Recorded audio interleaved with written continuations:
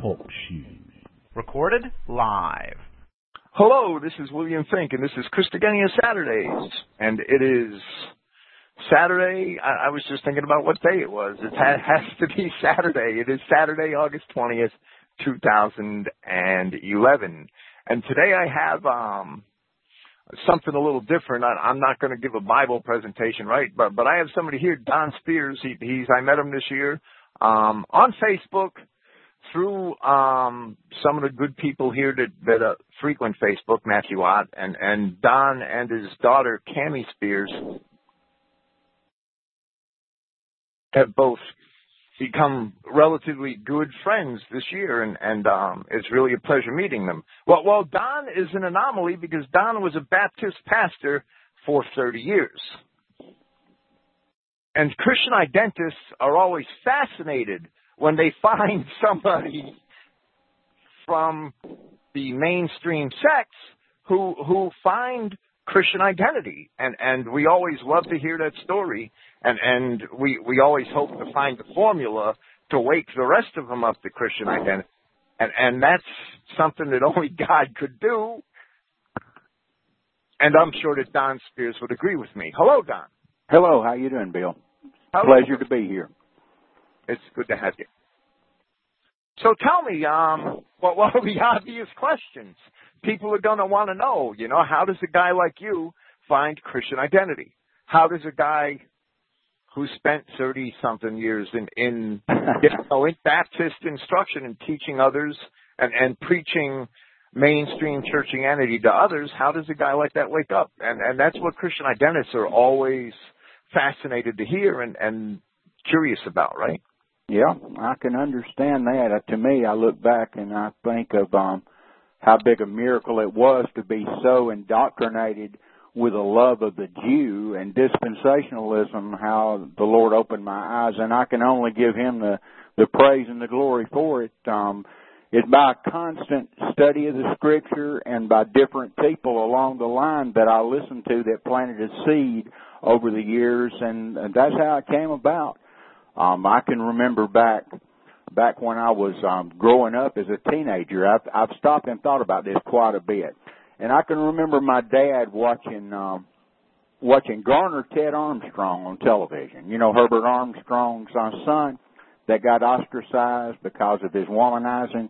But I can remember listening to him. That's back before I became a Christian, and on as I went on and studying the Word of God, once I got saved, once I went to Bible college, I was totally sold on dispensationalism and loving the Jew. I even thought about being a missionary to Israel. I was so far gone on the Jew. But even in the mainstream Christianity, I always was kind of a black sheep. I kind of stayed out of it. I didn't agree with everything that I heard because I was continuously in the Word of God. And as I kept growing in the Word of God, I started seeing problems in mainstream Christianity, especially when I decided to pull back and pull away from it. And some of the people that planted the seeds in my life was, like I said, Garner Ted Armstrong, and then Steve Quayle, of all people, and then Brother Pete Peters, Dr. Gene Scott, and then that's the way I wound up listening to Eli, and through Eli, there was you teaching with Eli, and then Brother Swift and Brother Comparet. And those were the ones that planted the seeds. And once I started seeing the facts and looking around at the problems of the world and the problems with our government and everything, I started searching deeper and looking for the answers, because I know the answers are in the book. The answers are always in the book. And I started seeing it, and the light turned on, and it's been on ever since, and it'll never go out.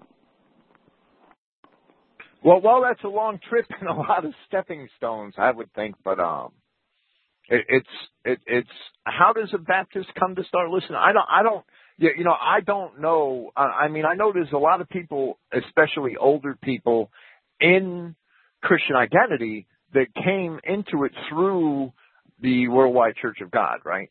Right. Through Herbert Armstrong. And that's with the 10 Tribes message. And it's basically Americanized British Israelism, is it not? That's correct. That's exactly correct. And the strange thing about it, my Bible teacher, Dr. Peter S. Ruckman, that's where I first, as far as like the two-seed line, he hinted at two-seed line in his teaching in the book of Genesis. And he hinted at it all through the years that I studied under him. He also made the racial issue. He stood up for the racial issue for a long, long time. And me being from the South, I was basically racially aware anyway. But even then, I got sold out on the universalist message during those 30 years of wandering. And I even had a church where the 3/4 of the congregation was black. And if anybody knows blacks, I know blacks pretty well, pretty well. But even during my studies, like I said, Dr. Ruckman, he left hints and left the door open for the two-seed line message. And I basically have always, to a certain degree, was two-seed line, but it was even twisted the way he taught it. He turned, instead of it being the Jew, he turned it over to the black. He used the blacks. A lot of Southerners think that the curse of Cain was being black. And it just started there. It was those seeds that got planted, and later on, the Word of God just came through like a shining light and opened my eyes to it. Now, you had told me that at one time the Baptists and the Baptists in general were a lot more racially conscious than they are now. And we see vestiges of that, like in the recent events with Bob Jones University and things like that. Can you tell us more about that? Well, the Baptists, number one, they never were Protestants. They come from the Anabaptist and the Donatist in early church history, and they never were associated with Protestants. And the Baptists in the South have always been, because of the tradition or whatever, I don't understand, but they've always believed the racial message up until, just recently in history. And I'll give you an example. In 1957, the president of the Southern Baptist Convention got up before everybody in Atlanta, Georgia, and he stated that anybody that believed in integration was totally against the Word of God. And then through the peer pressure of the mainstream media and the Jew-backed teachings and everything, 10 years later, he made another speech, 10 years later to the day, and he said that anybody that didn't believe in integration was against the Word of God. So he totally flip-flopped. It's just amazing. I've watched this happen through all the churches, all the pastors that used to stand up, the Baptist preachers that used to stand up for the racial message, and the gospel only to whites, only to our race. I've seen them change dramatically, and you can all boil it down to the love of money and their congregation and their ruling over God's people. That's basically exactly what's happened. They bowed to the peer pressure of the Jewish media. Well, absolutely. It amazes me that Christians don't see that, perfectly contrary to Scripture, that the mainstream church sects teach something that's fully in line with Jewish multiculturalism and race mixing. And it's absolutely incredible that they don't understand it. This is Antichrist, and it's not Christian at all. Absolutely. Their love for the Jew is so unbelievable. I mean, it's so astounding. Even like Dr. Ruckman, even he knew the Jews were bad, but they all use one verse of Scripture in Romans chapter 11. They all fall back on one verse of Scripture where Paul says that they are enemies for our sake, but beloved for the Father's sake. That's the only verse that they hang their hat on, and it's amazing. It's just unbelievable. And I hung my hat. Well, right, but Paul was talking about the Judeans, the Israelites in Judea that didn't accept Christ, and they were the reason why Christ died, because nobody stopped the Edomite Pharisees from their plans to execute Christ. Absolutely. And the apathy of the people, the apathy and the uncaringness of the people is the lesson there, I believe. Sure. There's no doubt that of what Paul was talking about. And again, the history part, was talking about the seeds that were planted. I've always had a love for history. And when I heard your expertise in history, I was sold. I mean, that is what really impressed me with your knowledge of history. The history that we were taught only went back so far. They wouldn't, like the Greco-Roman history, they would only carry it back so far and not carry it back any further. And then when I heard your message, how you carried the Greco-Roman history back to the Adamites, that I was sold. I mean, that right there was infallible, and I went and read your papers and everything, and it's just awesome. And you really shine when it comes to the history message, and I love it, and I appreciate you for it. Well, it's if the history of our race isn't found in the Old Testament, then we may as well take our Bibles and toss them in the trash. I agree 100%. Because we can't be the seed of Abraham. But because sperm can't be spiritual.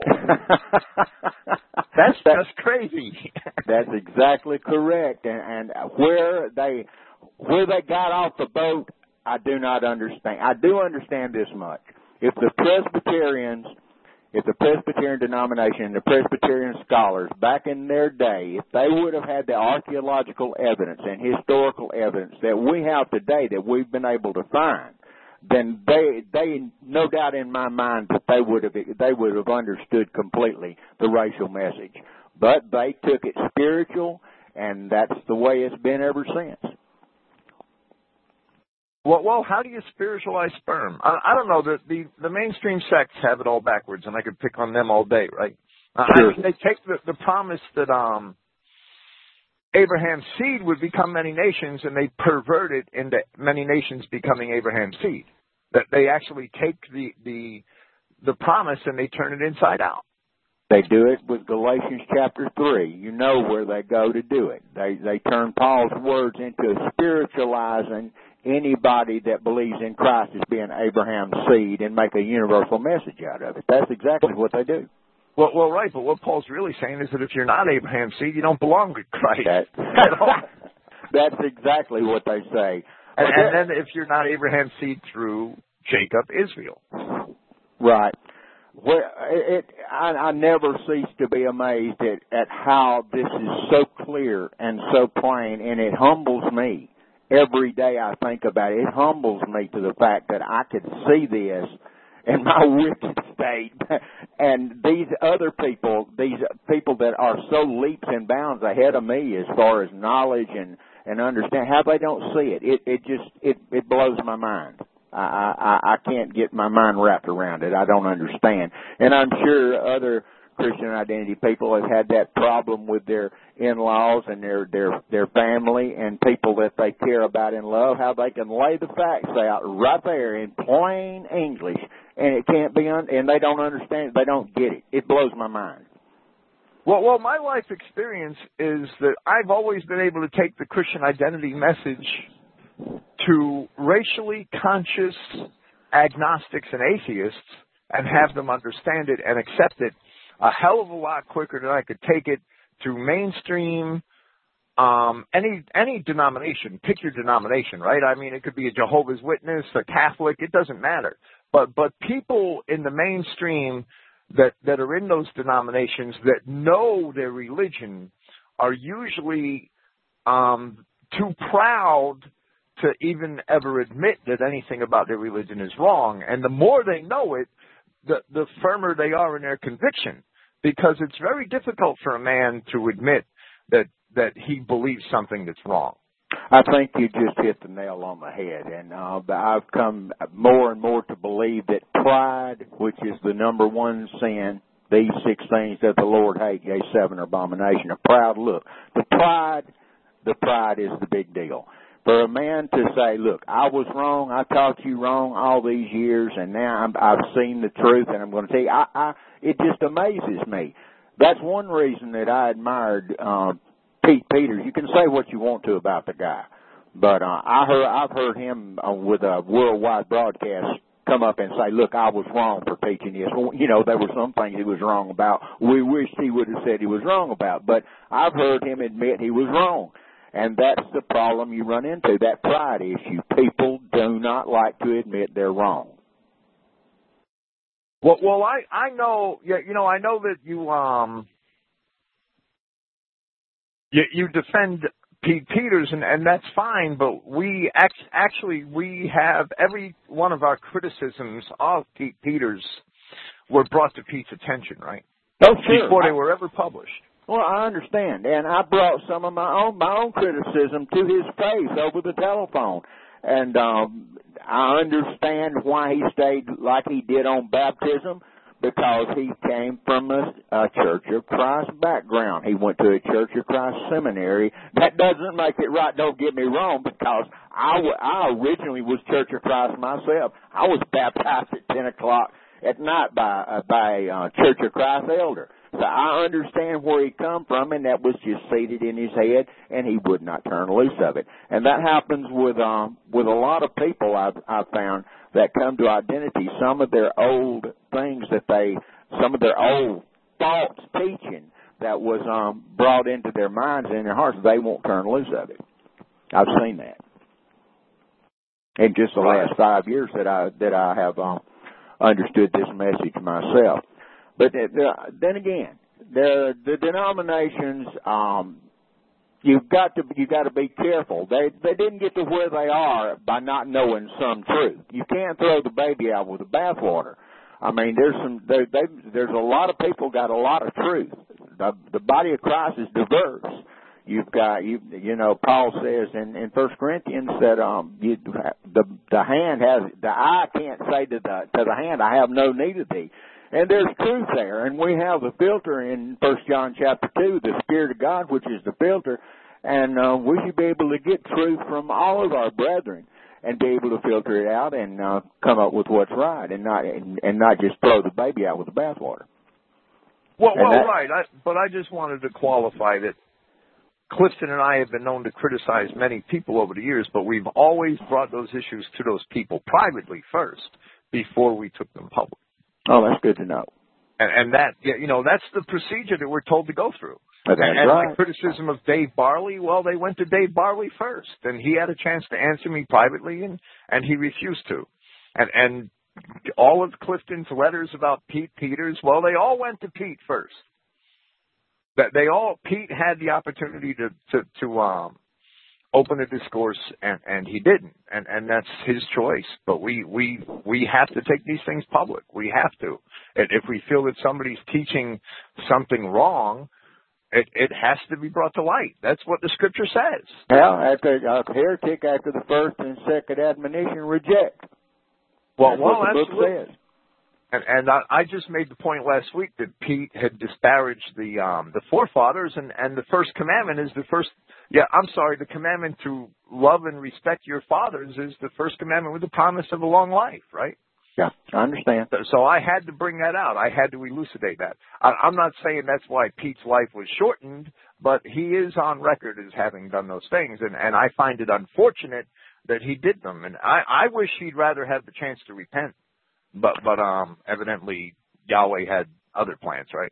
Yeah, well, I've been so wrong myself in some areas. I just find it hard to throw rocks when I live in a glass house myself sometimes. Well, we all live in glass houses. That's absolutely true. But correction and self-inspection must start with ourselves. That's right. And if I'm screwing up, I beg somebody to tell me about it. That's the way we should be. Amen. Amen. That's the easy way when somebody else tells us and we accept it and do something about it. The hard way is when the Lord has to beat us over the head. well, right. And I've been beat over the head too. Oh, I have, brother. I have too. So many times. About this, I don't want to pick on you, but you said you were a Baptist pastor in a 3-quarter black church. Tell us a little about that and your experience. Oh, brother, there's one thing that you can know about it. Number one, I'll break it down real simple. That you can look in a black size and see that there's no spirit there. I mean, some people are going to understand what I'm saying and others won't. But you can look in their eyes and there's no spirit there. This racial thing is so strong and so evident that if you would just forget everything you've heard and think about some simple things and look at simple things, you can understand it. Another thing is they never all they want to talk about is this life, this fleshy life. That's all they're concerned about. They don't. The only thing they can talk about that even leans towards spiritual is what they've heard. Is what they've heard us talk about. Period. That's it. On their own, they can't do it. They don't have no idea. They're real fleshy. They're real soulish, and I respect a lot of blacks. I respect them, but as far as anything else, no way whatsoever. It's a joke. It is a joke. And this universal thing of bringing all these aliens and these beasts into the congregation has just absolutely been, it's been treacherous and it's been wicked, and it makes me sick to even think about it. When I look back at the mistakes I made and running around trying to lead blacks to Christ, it's just, I have to repent all the time. I shake my head at myself. It was bad. But as far as having a good time and screaming and yelling and acting big, fleshy and things, they've got that down pat. But well, they come from Africa, they're jumping around, running around naked and everything, and they're just that's what they are. They're beasts. Period. Well, that's what I'm fully persuaded of. But other Christian identity pastors don't seem to be. That they see salvation in them. I don't get it. Let's just look for a second. Why would you think that all of a sudden, with Yahweh God dying for our sins, how do you think that changed the physiology of a beast? If they were beasts under the old covenant, they're beasts under the new covenant. Well, I would absolutely agree. That's all they will ever be is beasts. And they can't be changed to men and nations. That's right. It's just not possible. I agree. Because Yahweh's law is kind after kind. I agree. So even 100%. If he created them as beasts, which I seriously doubt if he created the ones we have today as beasts, but if he created any of them as beasts, they can never be anything more than beasts. I agree. Law of kind after kind. I agree. I agree with that completely. And what happens a million years from now, that's in our Father's hands. It doesn't matter. But as far as what we know in the revealed Word and what we've got, that's all we can go on right now. Well, absolutely, I would agree. And we don't need a gospel to the beast. We don't need it. Nope. Just like we don't need to tell people what's going to happen to their house cats after the return of Christ. I agree. I agree 100%. But we're supposed to take care of our beast.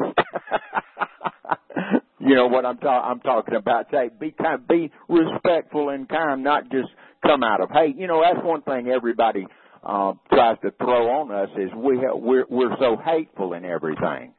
Well, I don't know about that. If we obey the Word of God, then we treat everybody with respect. You agree with that? Well, right, but you know something? I look at it from the viewpoint of Jeremiah, right? Jeremiah was a man that understood the Word of God, and he repeated it to the people of Jerusalem.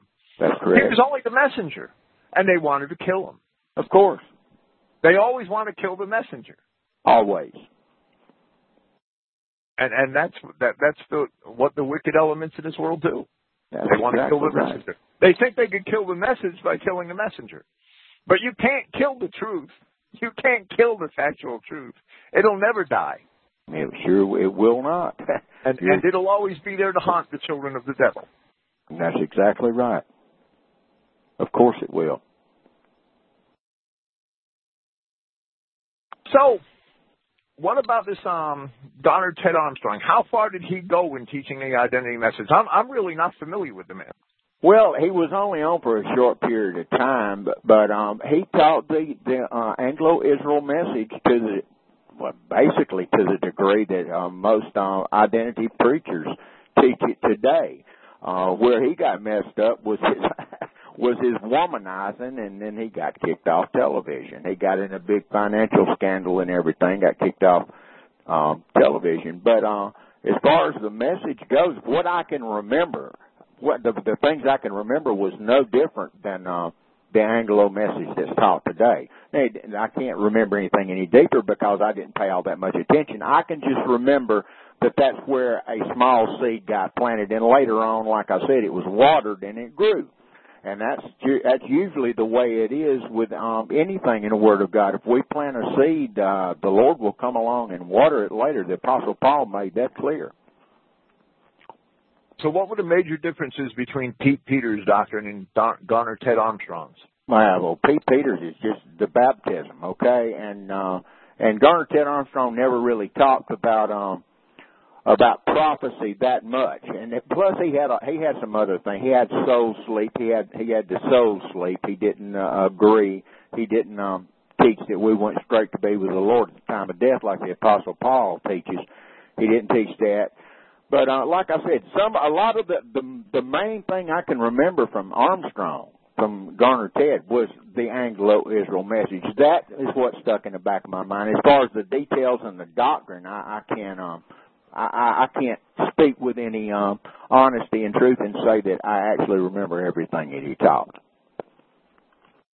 So was he really a womanizer, or did they just want to get him out of the way? I have no clue, brother. I just know that's what we were taught in Bible school. The name was brought up a few times, and that's what they said was the reason for his downfall. So I can't speak with any authority on that either. I just think that all this is probably before my own religious consciousness. I was raised a Catholic, and the whole television evangelist and that whole world was pretty much foreign to me. Right. Being a Yankee, right? Yeah, of course. that world is a lot, it is centered down south, right? Right. Yeah, there is a big difference. And like this being the Bible Belt and everything, and I even hate to say that these days because hardly anybody reads the Word of God anymore. They just believe everything that comes out from behind the pulpit, and that's sad. It's a sad thing because we've been the stronghold down here for the truth for many, many years, and it's not that way anymore. It's sad. Well, you had mentioned you had mentioned the worldliness of the Negroes, right? And yeah. Isn't that hasn't that gotten into all of our mainstream denominations today? Don't they all teach some kind of gospel of personal enrichment today? Well, what do you expect? I mean, you can't mess around with crap without getting it on you, okay? And you start. Well, right. I'm sorry. To me, it's the perfect religion for the Jewish materialism that we've been taught in our society. Absolutely. Absolutely. The degeneration part of it is just, I mean, it's sickening, okay? When you got these white people running around trying to be black, it's sickening. Oh, man.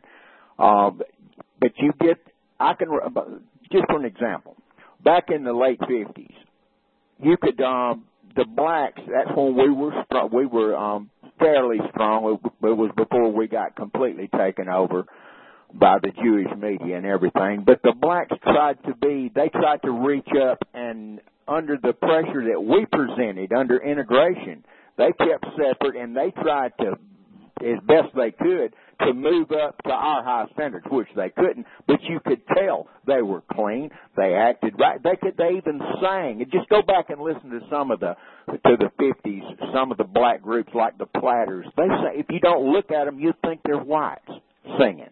Okay? They even tried to sing like the whites. They were being brought up to our standard, but that's not the way it is now. With the integration and everything, you got the blacks falling down to their standard and sounding like them, talking like them, unable to put a sentence together. I mean, it's sickening. It makes me sick. Where I live, there's blacks and Mexicans everywhere, and you have to bite your tongue a lot of times to keep from starting a fight with this. It is a mess down here.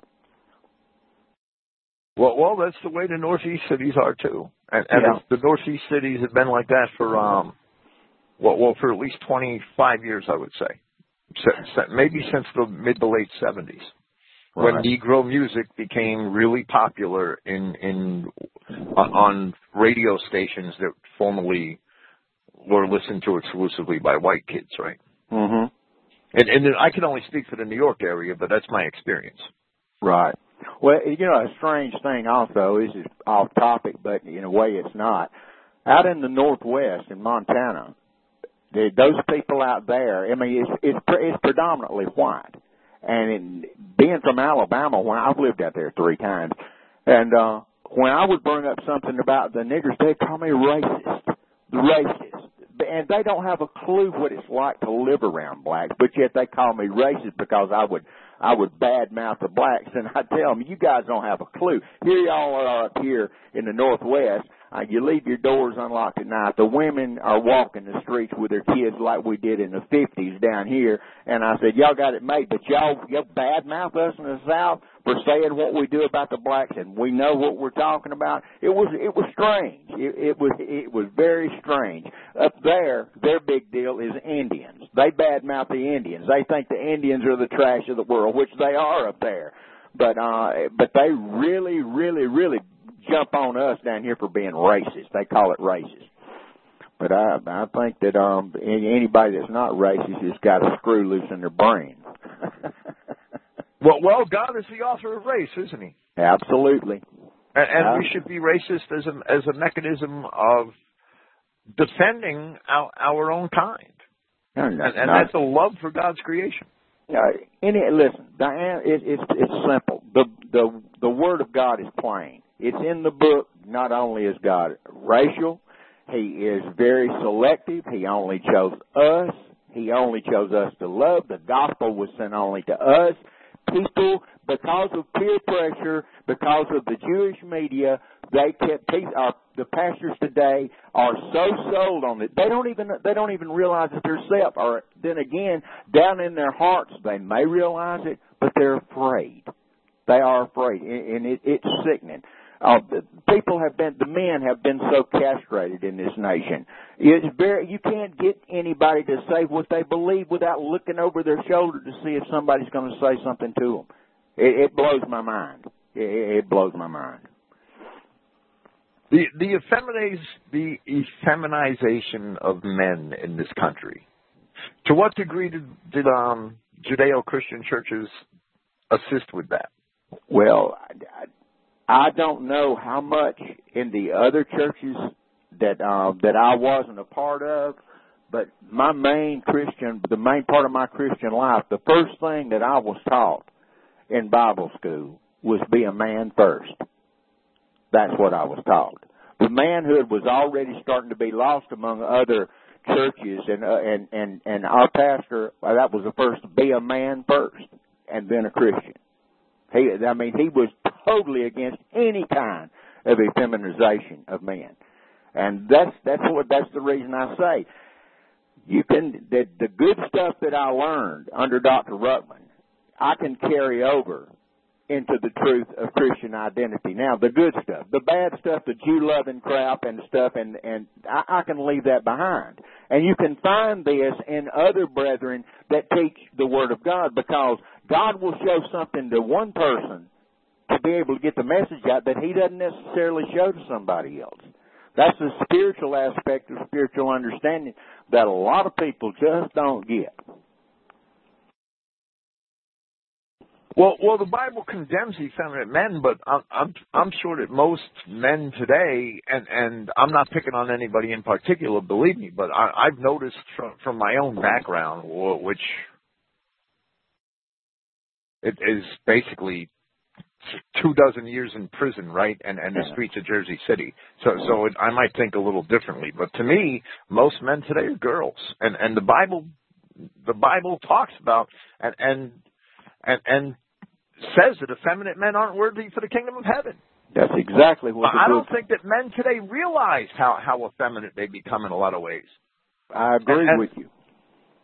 It's men get too easily offended, that they turn into sissies when somebody tells them something they don't agree with. It's incredible. But what's so amazing is watch somebody.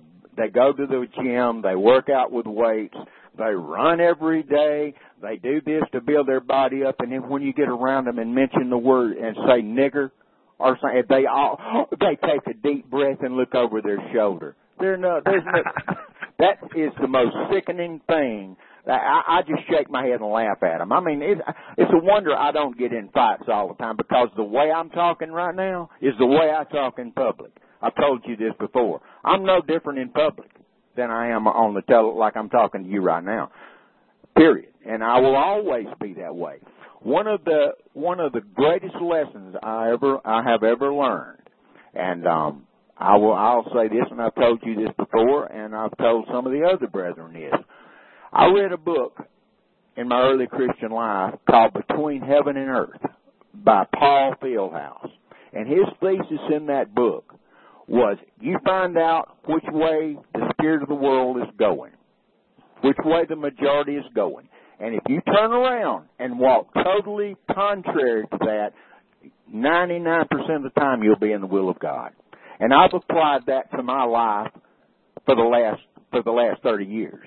I've applied it to my life, and I've always found it to be true. Well, you know, it's a pretty safe bet that if the whole world embraces it, you should reject it. There's no doubt. That's right, but you can break that down even into smaller groups. The majority of Christianity, so to speak, they're wrong. Okay, they're wrong in the majority of what they teach. You can break that on down in life, not just as a big whole, not just as broad spectrum, but you can break that down if you're careful. You can break it down to just about everyday life. I found it to be true. And you turn around one of my favorite verses is 2 John 9-11. How do the Judeo-Christians get around that? Each who going forth and not abiding in the teaching of Christ has not God. He abiding in the teaching, he also has the Father and the Son. If one comes to you, and this describes all the Jews, if one comes to you and does not bear this teaching, do not receive him into your house, and do not speak to welcome him. For he speaking to welcome him takes a share in his evil works. If you embrace the Jew, you take a share in the crucifixion of Christ. You want me to tell you how they take that? How do they get around that? Because they say it's talking about Jehovah's Witnesses. Brother, what we understand to be absolute fact, they spiritualize or they use it as a type. Now, you can go back to, say, Deuteronomy chapter 28 on to 32, where it talks about, that we would be servant to the lender, where it talks about the beast coming in and everything being taken over by another race if we turned our back on God. You know what I'm talking about in Deuteronomy 28 to 32, where it talks about the curses and blessings. Right. And they will say, oh, yes, that's a type of us today. They don't understand. They use typology. They use typology, metaphors, and similitudes instead of doctrine. That's what they've got into. Where the old timers would stick with doctrine, but under dispensationalism through C.I. Scofield and Bullinger, they have got to where anything that sticks out in front of them and says, "Hey, this is true," they'll say, "Oh, that's just a type," and immediately they just throw it away. They throw it away. It's amazing. I don't know how they get around it, brother. I don't know how I got around it. Yeah, I do. Blindness, okay? Just ignoring the passage, okay? Because I've brought it up over and over again here recently to some of my brothers, and they won't even answer. They'll jump to something else instead of answering the clear question. It's amazing. It's amazing. Yeah, well, it amazes me all the time, but I was hoping you had more insight into it. To me, the modern churches fit the message to the church of Laodicea in the Revelation perfectly. That they teach this personal enrichment, and the message to the church of the Laodiceans, the Laodiceans, that's how I say Laodiceans, right? That basically Yahweh is telling them that they think they're rich, but they really have nothing. That they think that they're wealthy and they're in need of nothing, but their righteousness is like dirty rags, right? They're really bereft, and they're bereft because they have no spiritual treasure. They have nothing saved up in heaven. It's a very materialistic religion today, and Judeo-Christianity is basically just it's the perfect religion for the commercial world of the Jew. Sure. I agree 100%. And the personal enrichment part you're talking about, You have to be very careful with that. The mainstream Judeo-Christians will go to the furthest end of the spectrum with a personal enrichment, where I have noticed that Christian identity and the Anglo-Israel message, in their zeal, goes completely to the far end of the spectrum on the other side. Both are wrong, okay? The end of the spectrum is the wrong place to be. It's in the middle. That's where the right place to be is in the middle. It takes both. It takes the spiritual enrichment along with the message of Anglo-Israel to make the solid Christian. That's my opinion, and history seems to back that up. You can't deny the spiritual enrichment of our forefathers. They were men of character. They believed the book. They didn't try to cut the book up. They believed the book. Look at their fruits. You've got 2,000 years of church history. Only in the last 60 years, when the Jew got a strong foothold, do you see the deterioration. But before then, the Renaissance period, Martin Luther, John Calvin, Zwingli, Tyndale, you can go right on up with all our fathers from the last 2,000 years of church history. You have to be careful. With that. Well, the founding fathers, a lot of them, John Adams and John Hancock, and to a lesser degree, Benjamin Franklin. John Adams, James Madison is another one. They were all devout Christians. That's right. And people think the mainstream churches deny that they're Christians. Oh, I know. I was taught in Bible college, that none of the founding fathers were actually Christians. They were deists, okay? That's what I was taught. Because they rejected churchianity. They rejected the churchianity of their time. That's right. But they lived Christianity. That's correct. And Christian philosophy was interwoven into their thought, their lifestyle, their political thought. It's everything they did was Christian. They didn't have to go to church. They didn't honor God with their lips. They honored Him with their actions. That's correct. And by their fruits, you know them. That's the point I was trying to make. Their character was formed by the Word of God. They believed the Word of God. They weren't filled with all the radio waves, all the TV. They weren't filled with none of that. The books that they read the Greek classics, they read all of history, and they pondered it. They took time to sit and think about what they were reading. Things that came to them were not just in sound bites like we have today. To get somebody now that will read half a verse of Scripture and stop and just think about half a verse. Think about the words. Think about the structure. Think about what it's saying. Let the Spirit use it. It's hard to find anybody that can do that. It blows my mind. I don't understand. And then again, I say, I'm not that smart, but I can understand those simple things that seem to be forgotten in the Christian world today. Well, right. It's that they only want to honor God with their lips and go to church on Sunday, and the rest of the day they want to they go to church Sunday morning, and the rest of the day they worship the Negroes running the ball up and down. Yeah, I understand that, brother. It's amazing. It blows. But which is pure idolatry. Absolutely. And then when Sunday's over, they can't wait till Monday Night Football. It's crazy, brother. It's crazy. We live in a bad time, okay? A bad time. And when the Lord comes back, there's going to be some hell to pay among His people. Christian identity might, it's too, and I spoke about this on one of my forums a couple of weeks ago, that it seems like, and I spoke about it on my Euro forum a couple of weeks ago. I remember that specifically. It may seem like we have to talk about the racial message too often, and that prevents us from talking about deeper spiritual truths. And I would fully agree with that.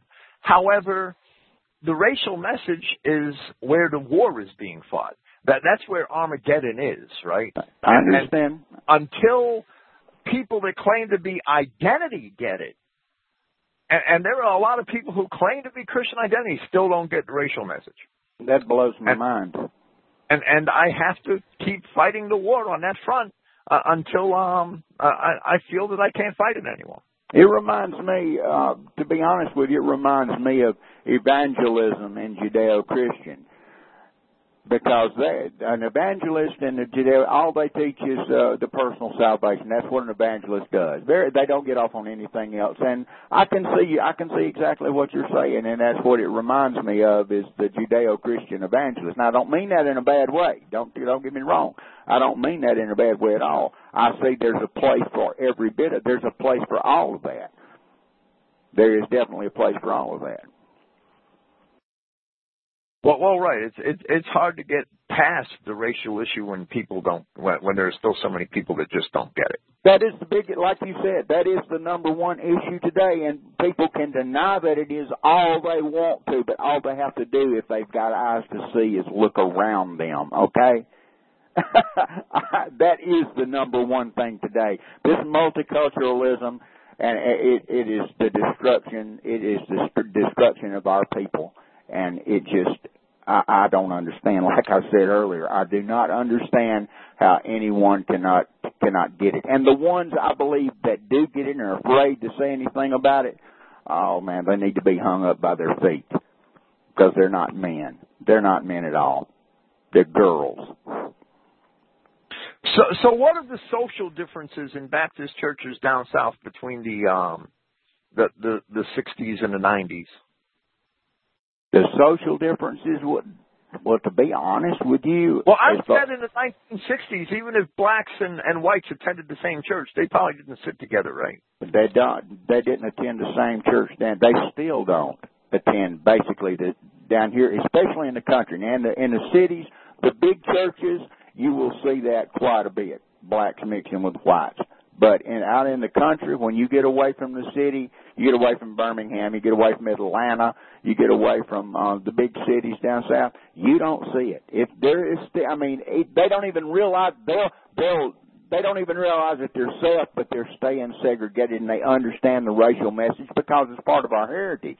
But they still, if you get them out of church and mention something about the blacks or talk about multiculturalism, they immediately call you a racist, like happened to me not too long ago. You know all about it, where I mentioned when this woman told me that, do you think it's because I'm married to a black that such and such is having problems with such and such? And I said, absolutely it is. I said, what makes you think after 5,500 years of staying separate that in the last few years you think it's okay? You think everybody was wrong since the beginning of the time and now all of a sudden it's okay? You've been brainwashed, and immediately they call me a Ku Klux Klan and a racist and run jump in the truck.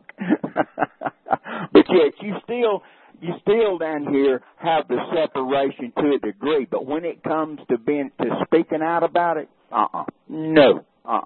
Very few people will you find that'll actually stand in public and speak their mind like they used to.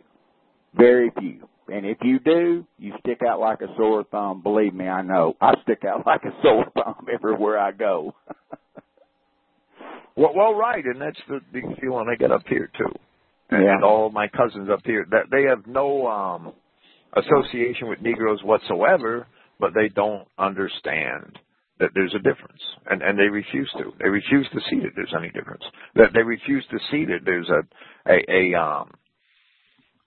a variance of origin and a difference in destiny, and that's just the way it is.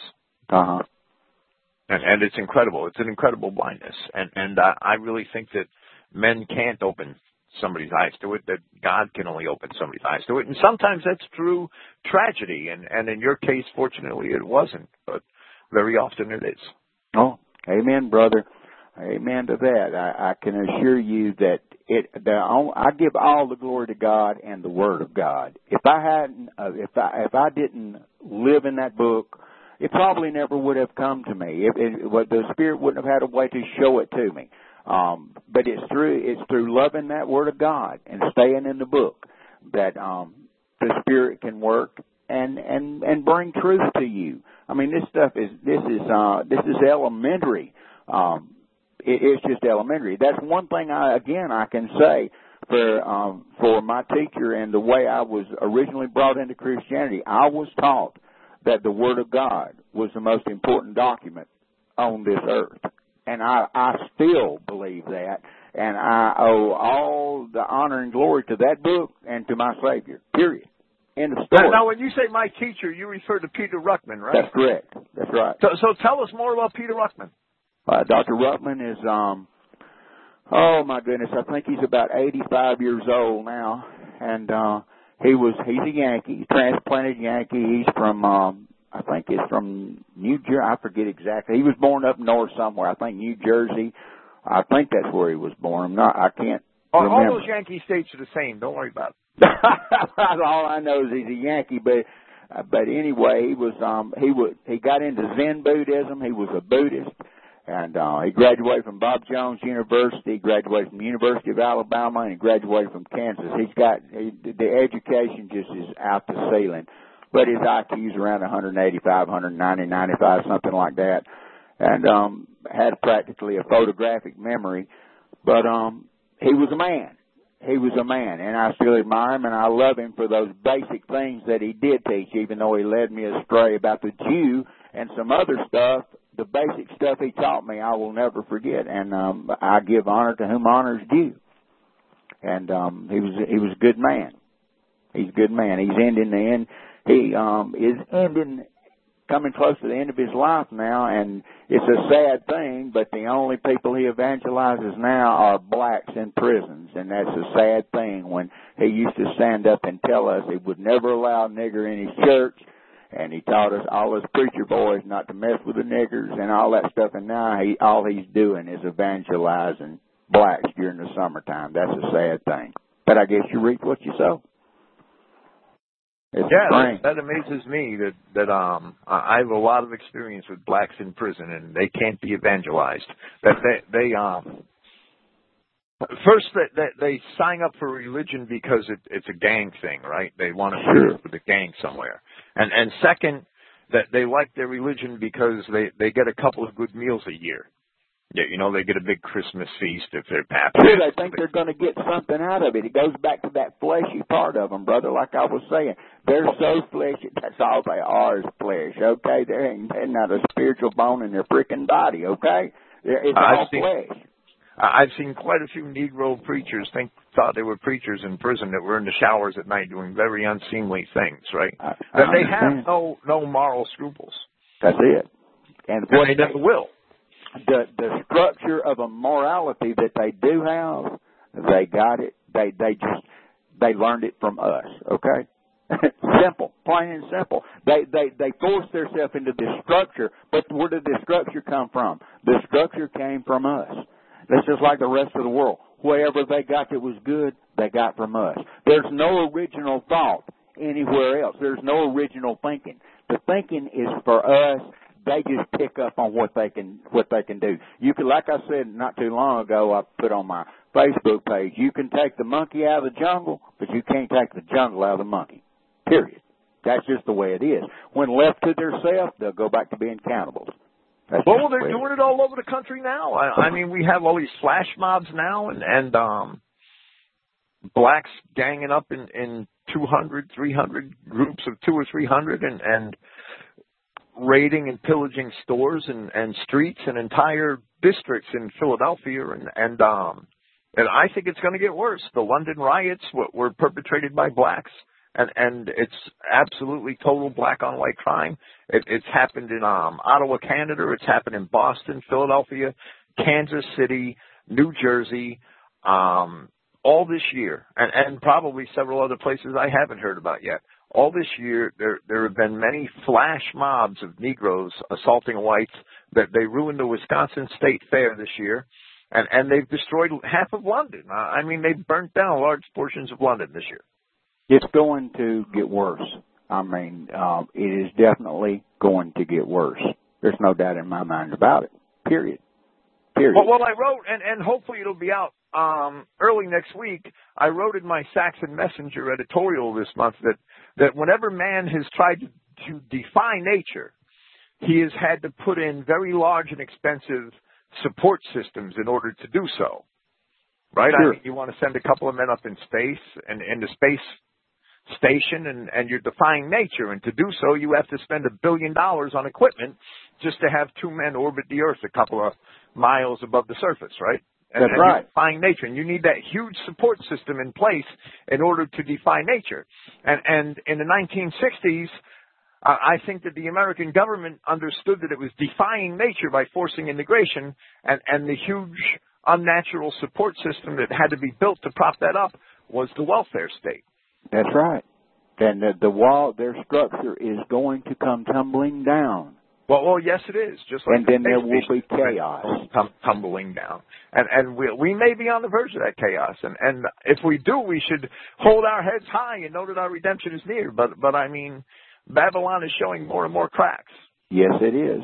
Yes, it is, and that is my prayer that she will fall very, very soon. You know, I was thinking, I believe I told you not long ago, back in the 60s, whenever they shot the coon up in Tennessee, there were riots in Birmingham, and, I mean, they just absolutely tore Birmingham apart. Over in Anniston, Alabama, about 60 miles away, they started trying that over in Anniston, and they set a few buildings on fire, and we didn't take it. I mean, in 69, I forget exactly how old I was, but me and my cousin had guns, and brother, we shot them out the top half of the second story window, okay? We shot them. I mean, I'm being honest. And when we ran out of shells, the police came up in the yard and gave us 2 more boxes of shells, okay, shotgun shells. Now, that actually happened. That's an absolute fact.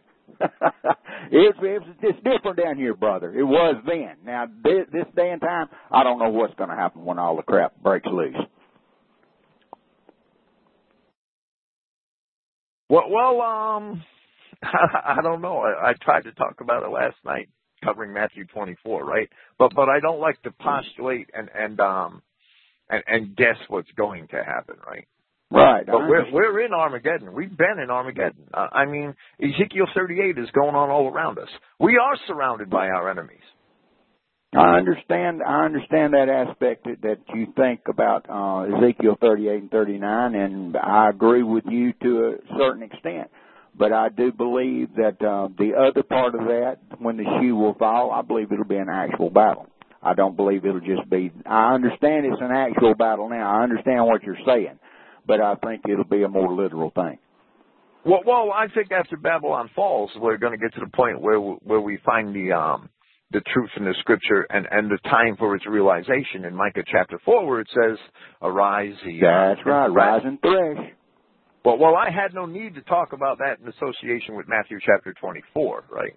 Right. I understand that completely. But I do believe that there will be, that things going to turn physical sooner rather than later. I mean, the law of entropy is going to take place, okay? I mean, you can't, like you stated, you can't defy the laws of God and get away with it. You may build a structure to hold it, to keep the boundaries apart for a while, but it's got to fall down. It's got to fall down. All right. There is no doubt that this artificial society will collapse. That's correct. That's absolutely correct. And all the prophets of doom has been prophesying for the last 35 years. They're going to be right, brother. They're going to be right. Okay. But well, right, and I'll be very happy when they are, as long as it doesn't happen December 21st, 2012. Oh, let's don't go there, man. That is a joke. That is a joke. Now, like I told you a couple of weeks ago, I would not be surprised with the control that the Jews have over our science and over our media and over the world in general. And the financial aspect of everything. I wouldn't be surprised if they tried to pull some false flag or some off the wall something, some fake alien. I wouldn't doubt it. I wouldn't doubt that at all. And I would be looking for it. I'd keep an ear open to that kind of stuff and an eye peeled for that kind of stuff to happen, for them to make total deception upon our race. I wouldn't doubt it a bit. Well, I mean, they'll do anything they can. Our race is deceived now, but that's the goal of the enemy, is to keep us deceived until we're destroyed, right? That's exactly right, and that is their main goal, is to destroy our seed, okay?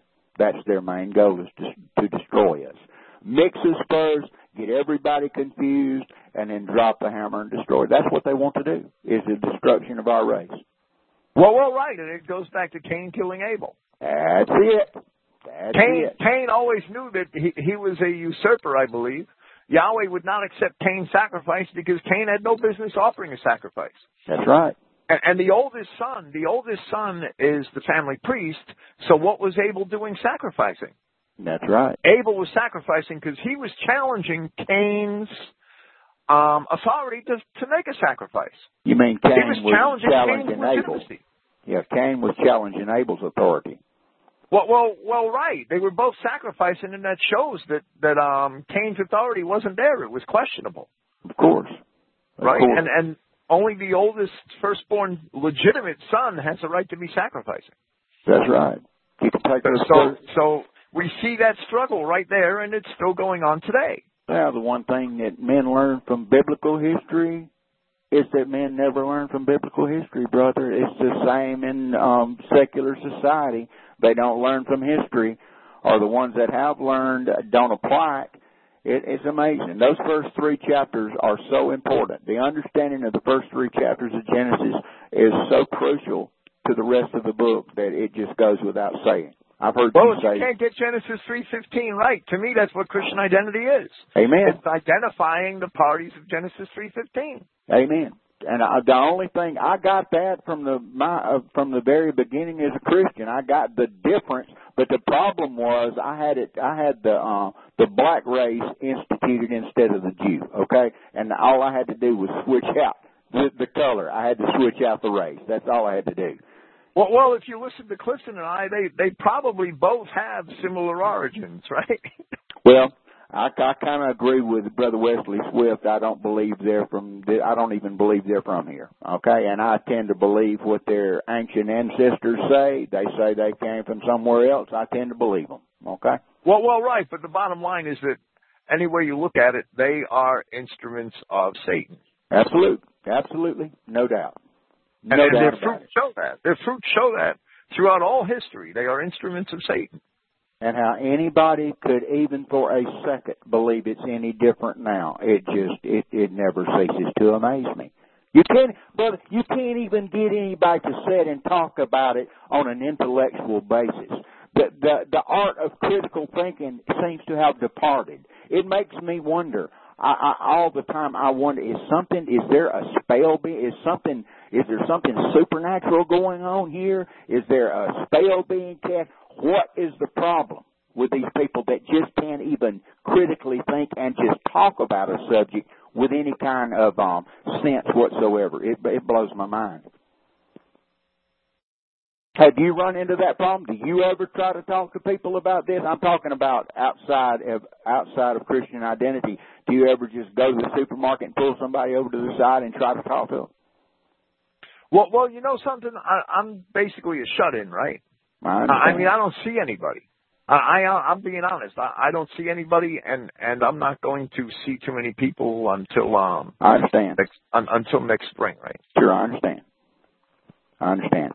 Well, when you come down south, I can assure you that if you go anywhere with me, we'll be talking about it. well, yeah. I mean, I sat in prison for 12 years and taught this message and had white guy after white guy after white guy, and some of them rejected me and some of them accepted me. Right. Well, I've often in my current status, I would rather not talk to people in public until the chain is completely off, right? I understand. I can understand that. But what bothers me is some of the brethren that just will not do it because they're afraid of their pocketbook. They're afraid of what somebody might think about them. And it makes me wonder if they even believe it in their heart, because the Word of God says, from the abundance of the heart the mouth speaketh. And if all the knowledge in the world about our message doesn't fall 18 inches, you've heard me say this before, if it doesn't fall to the heart and come out the mouth, I have my doubts of whether, about whether it's even in the heart at all. Well, that's a lot of people are armchair theoreticians, or they want to talk from a point of anonymity and not actually risk any of their sustenance in telling the truth. I fully concur with that. Sure. And I have noticed when I'm on the computer, I don't hide anything. I don't go under any kind of alias name. And the people that I get to talking to, hey, I send them my telephone number. Hey, there's nothing I've got to hide. I say the same stuff, like I said, in person as I say on the computer or anywhere else. And I'll send them my number to see if they'll call, we can talk on the telephone. I've met some real good brothers, that we communicate over the telephone. We just don't type on a keyboard. We talk on the telephone, and we're going to get together. We'll eventually see each other, and I love that. And the people that I do send that stuff to, I never hear from again. I kind of have my doubts about them. You understand where I'm coming from? Absolutely. Well, and we shouldn't be afraid to tell the truth in public, and we shouldn't be afraid to meet our brethren, and we shouldn't be afraid to commune with them. Amen. Amen. And there's a lot of people on the internet that are just looking to start trouble or to troll, and they will never want to meet with you, right? Sure. I agree with that 100%. They'll never want to put put their money where their mouth is, so to speak. Oh, that's right. There's one thing about it. If you fear man, you don't fear God. But if you fear God, you don't fear any man. I've always said that. I was taught that. I believe it with all my heart. That if you fear man, you don't fear God. Saying, I have to remember that. If you fear God, you don't fear any man. But if you fear man, you don't fear God. Well, the fear of man only has the snare, brother. Man only has the power over you that God wants him to have over you. And that's what Jesus Christ told Pontius Pilate, right? That's right. And that should be our example always, right? That's right. The book says the fear of man bringeth a snare. You can't beat the book, brother. It's all in the book. Man shall not live by bread alone, but by every word that proceedeth out of the mouth of God shall man live. That book's not just a message. It's got a message, yes. It's got a racial message, yes. But it tells us how to think. It tells us how to talk. It tells us how to act. Everything, all matters of faith and practice is in that book. People have a real hard time in having the faith that's required to transfer the words of the book into their lives. Sure. We're told not to worry about what we're going to eat, drink, where we're going to sleep. But we're told all that, not to worry about. And people have a hard time putting those worries aside. They have a hard time saying, okay, God, you're in control, so I'm just going to run with the football and let you take care of everything else. Yeah, I understand that. And when I hit the wall, I'll know that you put it in front of me, right? That's right. And the reason, one of the main reasons that's been that way for the last 50 years is the peer pressure of the media and the peer pressure of the world. The spirit, like I said, the spirit of the world is so strong. Like it says in 1 John, the world, the flesh, and the devil. That's our three big enemies. Okay, and that's our three big enemies. No doubt. But without having faith in that book, the Bible says in Hebrews, without faith it's impossible to please God. And we have to exhibit faith in something. We can't put our faith in the almighty dollar bill and our employer. Okay? You can't do that, but everybody does. And I understand that people have to eat. I understand that. But I've been in the position to where I had to make choices. I had to make choices with the book or make the choice to go along with the way everybody thought. And I've always, thank God for giving me grace and mercy, I've always been able to choose the book instead of the man. All right? And I will continue to do that. The Lord giving me mercy and grace till the day I die. Plain and simple. So, what would you say to your Baptist congregation if you went back there tomorrow? The white people, anyway. I would say, well, it would be, if I went back, I wouldn't mess around with But let's say you had a chance to preach tomorrow at an all-white Baptist church in Central Alabama. What would you say? I would go immediately to what identity preaches all the time, 90% of the time, and that's the Anglo-Israel message. That's exactly the first thing I would do. I would explain how I was deceived. I would go through the details of how it was done, and then I would give the Anglo-Israel message with the proof and let the chips fall where they're made. Exactly. How long do you think you last in that pulpit? Well, I would, no telling. No telling. It's probably according to what area of the South I was in or what area of the state I was in. It would probably be received in some areas where it wouldn't be received in other areas. Like I said, brother, there's still pockets down here, very small pockets, where people will listen. I didn't say that they would agree, but they will listen. But I would love the opportunity to go back and right some of the wrongs and take care of some of the false doctrine that I've taught in the past. It burdens my heart sometimes. And I have a love for my brethren, brother. I mean, I really get upset about it. I get passionate about it because I think about all the thousands of people I've talked to. I spoke to the largest church in the state of Alabama, Fraser Memorial. That's the largest, about 2,500 members at one time. And I think about all the opportunities I've had where if I would have known the truth like I know now, but instead I told them a lie. And it hurts my heart. It really does. Well, right, but we've all, we may not all be former Baptist preachers, but we've all believed and taught lies at some point in our life, and that's the greatest act of humility is recognizing that and desiring repentance. Amen, brother. But I've taught some lies that has affected their life, brother, and I'm sure that some of them are still going by some of the false stuff that I taught, and it just bothers me. It really bothers me. I get upset about it. You know that. I've told you that before. If you weren't there doing it, some other Baptist preacher would have been there doing it. I mean, you were only doing your role for the beast, right? I wouldn't put that guilt on you directly. And Yahshua Christ says that the man who is forgiven the most is the most grateful, right? That's exactly right, brother. But so I wouldn't have too much of a bad conscience about that. If it wasn't you, it would have been somebody else.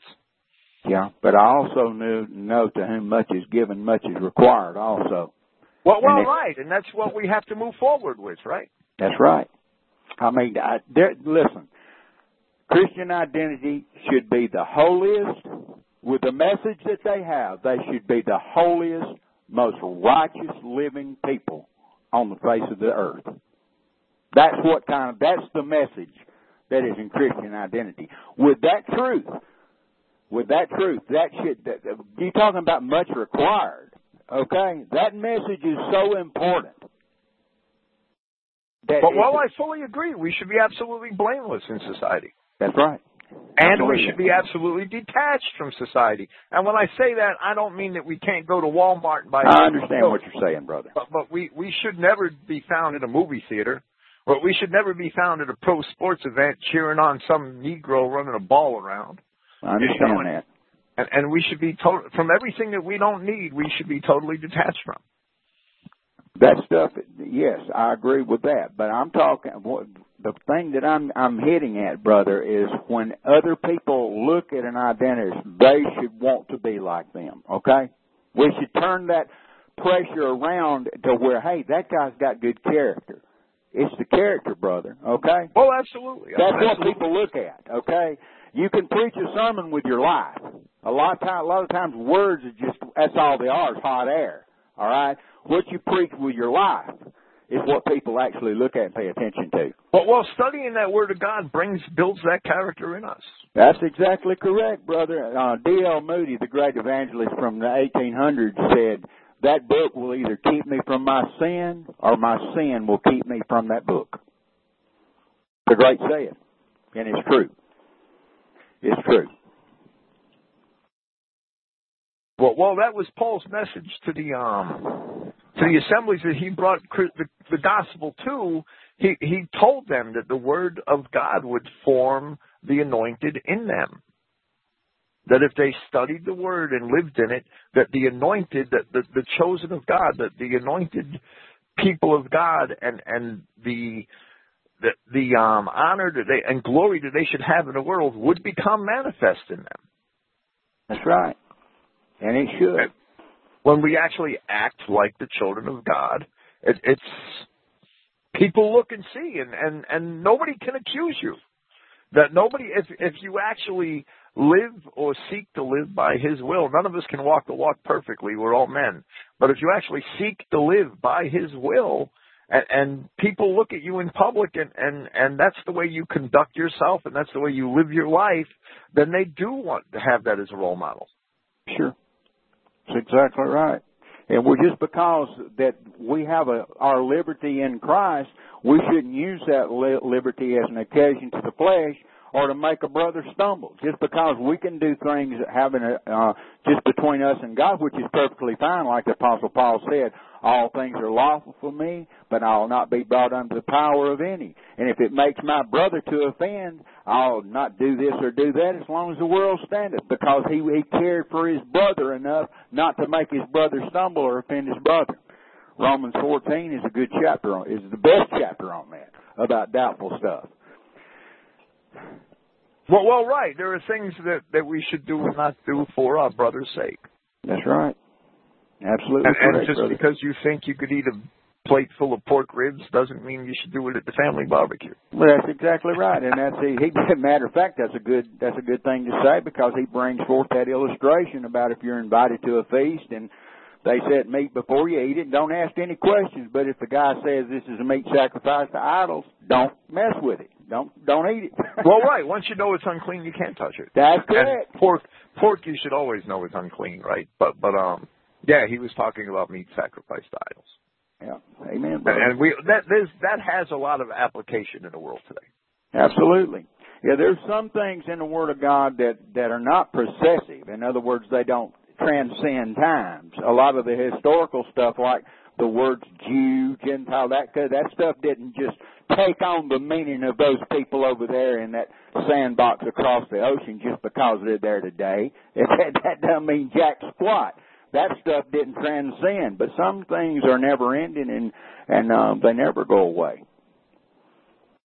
You understand what I'm saying? Absolutely.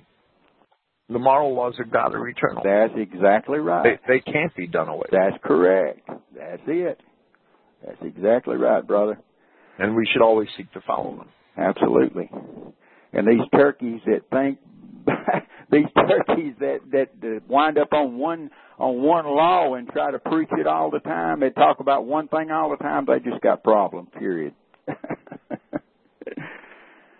Well, right. They have an obvious agenda and not a drive to share the truth.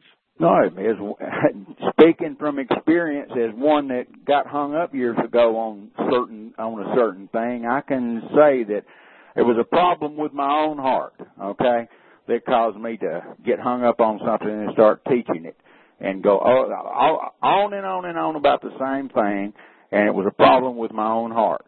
And until I got that taken care of, I stayed in the same place. And that's generally the way it is with any truth in the Word of God. God will give you He'll give you light enough just to take another step. But when you quit walking in the truth that He gives you, He'll snatch the light away and you'll wind up walking in circles. Well, I believe that's very true. That Yahweh can harden our hearts and He can open our hearts. And it's for our punishment or for our edification, there's no doubt. Well, if you want a lie, He'll give you a lie. It's just like He did the prophet back in the Old Testament where Jehoshaphat and them, the Lord sent a lying spirit. Well, that's why in Galatians, Paul tells us to correct our brethren with humility because, we could be tried in the same way. That's right. That's correct. That book is so powerful. The way you approach the Word of God determines a lot about the light you get from it. You approach it with a humble heart, willing for the Spirit to teach you, then you're teachable. But if you approach that book like you know everything, the revelation will get cut off pretty quick because that proud heart is something that God hates. Well, from what my personal experience is in trying to counter false doctrines or understand them, or a lot of people have an idea and they turn to the Bible to prove their idea, right? Well, they go in with an agenda. Well, right, and they find the verses that support their idea and discard everything else. Well, you can make the book teach about anything you want to teach, brother. That's the reason there has to be a foundational way of understanding and learning. I mean, I can say, go to Bethel and transgress. That's a verse of Scripture. So I guess I can go to Bethel and sin all I want to sin. You know, there's my verse to prove it. Of course, you can find that all through the Word of God. It's the way you approach it. It's the way you approach it. So what would you say to Peter Ruckman today? I love you, brother, but you've been wrong all these years, and out of your own mouth, you told me never to believe a word you said, but always check it out and pray and make sure you was right, and I did exactly what you said, and I found out you was wrong. That's exactly what I'd say to him. I would really like to, I don't know, I would really like to know what leads so many men that walked at least somewhat in the truth at one time to turn to universalism, to turn to evangelizing Negroes when they've known for 50 years that God commanded segregation and the message was to only the lost sheep of the children of the house of Israel, right? I think I've got the answer, brother. In one aspect, money and popularity. Money and popularity. Broadening the tent, as you like to say, okay? Broadening the borders of the tent. I believe that's got a lot to do with it. That pride in man and that wanting to be, that pride's a tough one, okay? It's tough. And money has a lot to do with it also. There's very few people just love to have 5 or 6 people to talk to all the time. They really have to love God and really want to get the word out just to accept having a congregation of 6 or 8 or 10 people that'll listen to you and not wanting to expand their tent. So I can understand a reason that it was done. Back when Dr. Ruckman was really on fire for the truth and would say he didn't know something when he come across it, he lived in about a 3-room home and had students all over to his house spending the night and stuff like that. But as time grew and the popularity grew, the house grew, the money grew, all that stuff, it just grew, brother. And then the truth started taking a toll, okay? You understand what I'm saying? Right. I understand what you're saying. I wanted to hear it from you, and I'm glad I did. I look at Joel Osteen, and there's a man that could know so much about Scripture, right? And he talks about pork and shrimp being unclean foods, and I got this video on Christogenea, right? And he talks about how people shouldn't eat them, and he's got an audience half full of Negroes. And I'm thinking to myself, well, it's a damn shame he doesn't see the unclean beast in his audience. That's amazing. And I know they turn to Acts chapter 10, but Acts chapter 10 says, Yahweh says to Peter, don't call profane what I have cleansed. That's right. Yeah, and that defines Acts chapter 10 right there. You can't take it outside of that parameter. You have can. to go back to the Old Testament and see precisely what it was that Yahweh cleansed, right? That's correct. And every time I check, I only see the children of Israel. I don't see nothing else. That's correct. That's the context, and that's what he's talking about, brother. And it just amazes me. Yeah, I mean, they will be so right, and they'll be contextually right, and they'll be right on target and something. And then when it comes to something else, they just go freaking crazy. Okay, it blows my mind. I know I've been guilty of it in the past myself, brother. Okay. Well, somebody actually had to sit back there in the 1800s, somebody, the people that came up with the Bullinger Bible or the Schofield, they had to sit and think all these things out. They had to purposely think ways around these scriptures. Of course. It had to be systematized. It couldn't have been by accident they developed all these universalist doctrines. Well, brother, what they do, the books, the verses they don't understand, the verses that they don't want in their doctrine, they put it all in the millennium. They say this is for the 1,000 years. This is when we're going to go back under. They say the Jews are going to go back under sacrifice. They're going to start sacrificing again. They're going to have another temple, and then salvation will be by works. And that's what they do. They throw everything they don't understand into a different period of time. They got the time elements chopped up. I mean, all this stuff, this futurism, was started by Catholic Jesuit, three Jesuits back during the 1400s. I forget their names, but they started that as counter to the Reformation. It's futurism. Was started by three Catholic priests and one Jesuit. And then it built up to John Nelson Darby back in the 1800s. He is the father of dispensationalism. And the rapture doctrine came in with a woman having a dream, Margaret MacDonald, and then it went from C.I. Scofield, who was taught and funded by the Jews, and then Ethelbert Bullinger. He was the most famous because Ethelbert Bullinger was really a genius. He was an awesome person, an awesome guy, and knew the book real well. But I just come to find out that he had Jewish backing also. So, well, the notes in the Bullinger Bible. I mean, I don't know if Bullinger was a genius or not. If you say it, I'll take your word for it. His notes came from the Masorah. Yeah, I know. All that numbers in Scripture, that's right out of the damn Kabbalah. Once you think that the Jews are God's chosen people, then it just stands to reason that if you wanted to find it, I'm talking about even believing that lie, it only stands to reason that you would go to a Jew to find out something you didn't know about that had to do with the Scriptures, because they think that the Jews wrote all the Old Testament. They think the Jews are the oracles of God were committed to the Jews. They don't understand that's Judeans. They think it's got to do with the Jew race, okay? That's what they think. I mean, they'll die by it. I used to feel that way. I figured if there was anything I wanted to know about the Masoretic text or anything, I needed to find out from a Jewish scholar. That's what I thought, brother. That's the way they think. Their mind's poison, and until they understand that, they'll always be poisoned. Well, absolutely. It's a damn shame. It goes back to 2 John 9-11. I mean, there's other scriptures that tell us that, right? I mean, Yahshua Christ stood there and told them that they can't do anything but lie. Right. But it's so plain in the epistles of John that those who deny the Christ, they're the Antichrist. That's it. Why are we looking for some other kind of Antichrist? Those who deny that Jesus is the Christ, and that means the Messiah of the Old Testament promised by God, they're the Antichrist. Amen.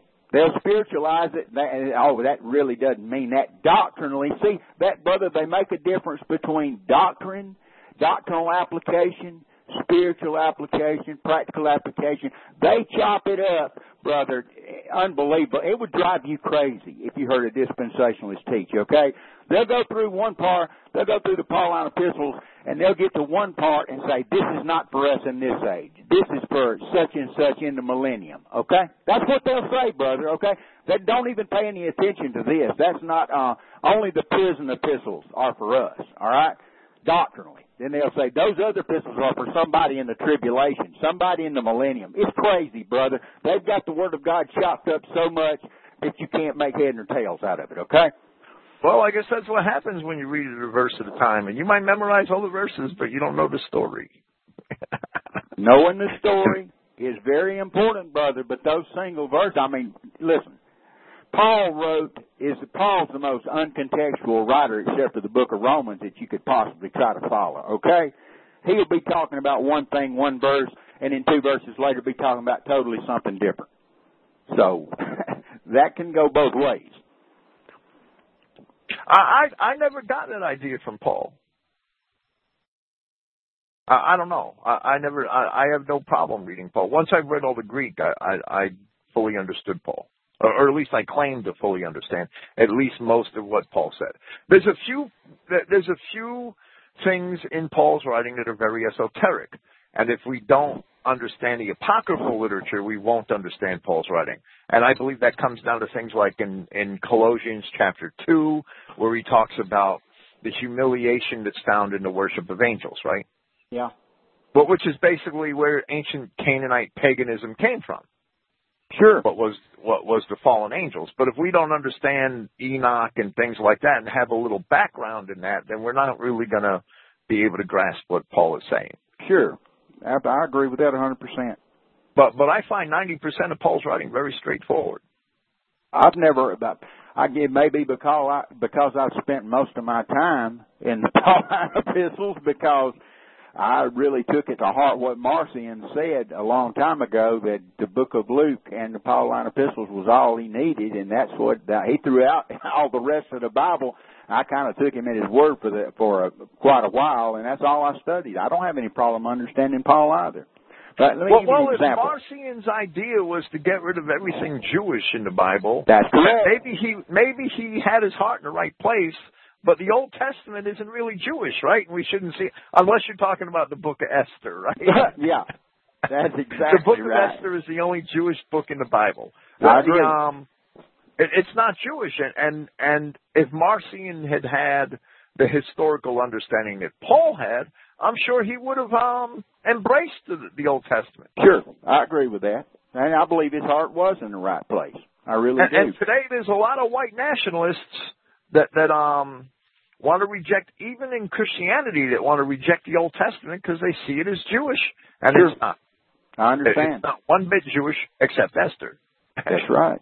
It's still, again, that word Jew, brother, that word Jew and Gentile, those are the two most understood words in the whole Word of God, okay?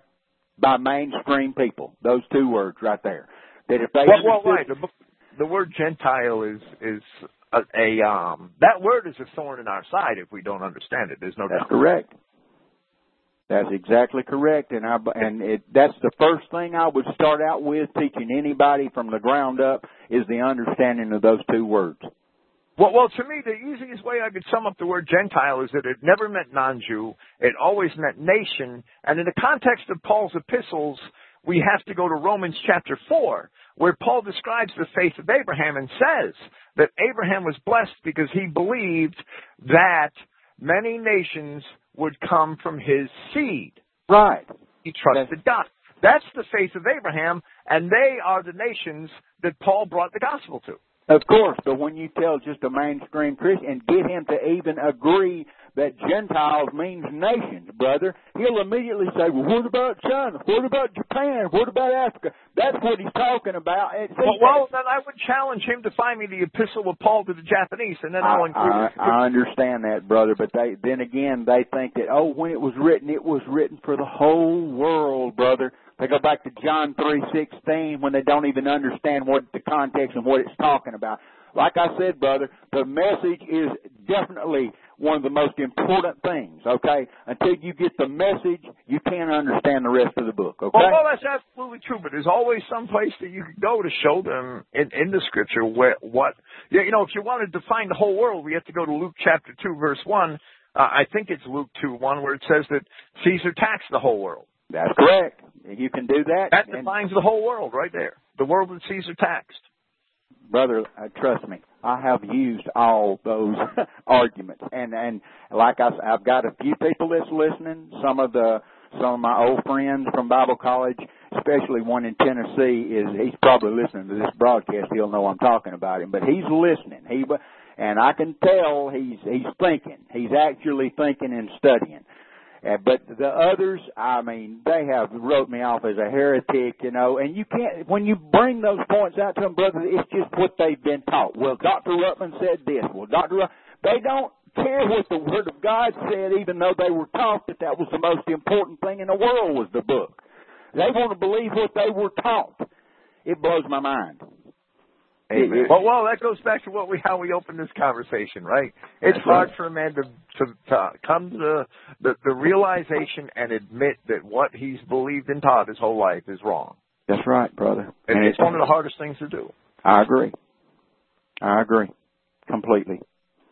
And it just still never ceases to amaze me how something can be in black and white and they can still just be blinded to it. Well, that's Paul of Tarsus. That's the example Paul set, where Paul said that he was a Pharisee and that he excelled above all those of his own race in Phariseeism. That's correct. And then admitted that it was wrong.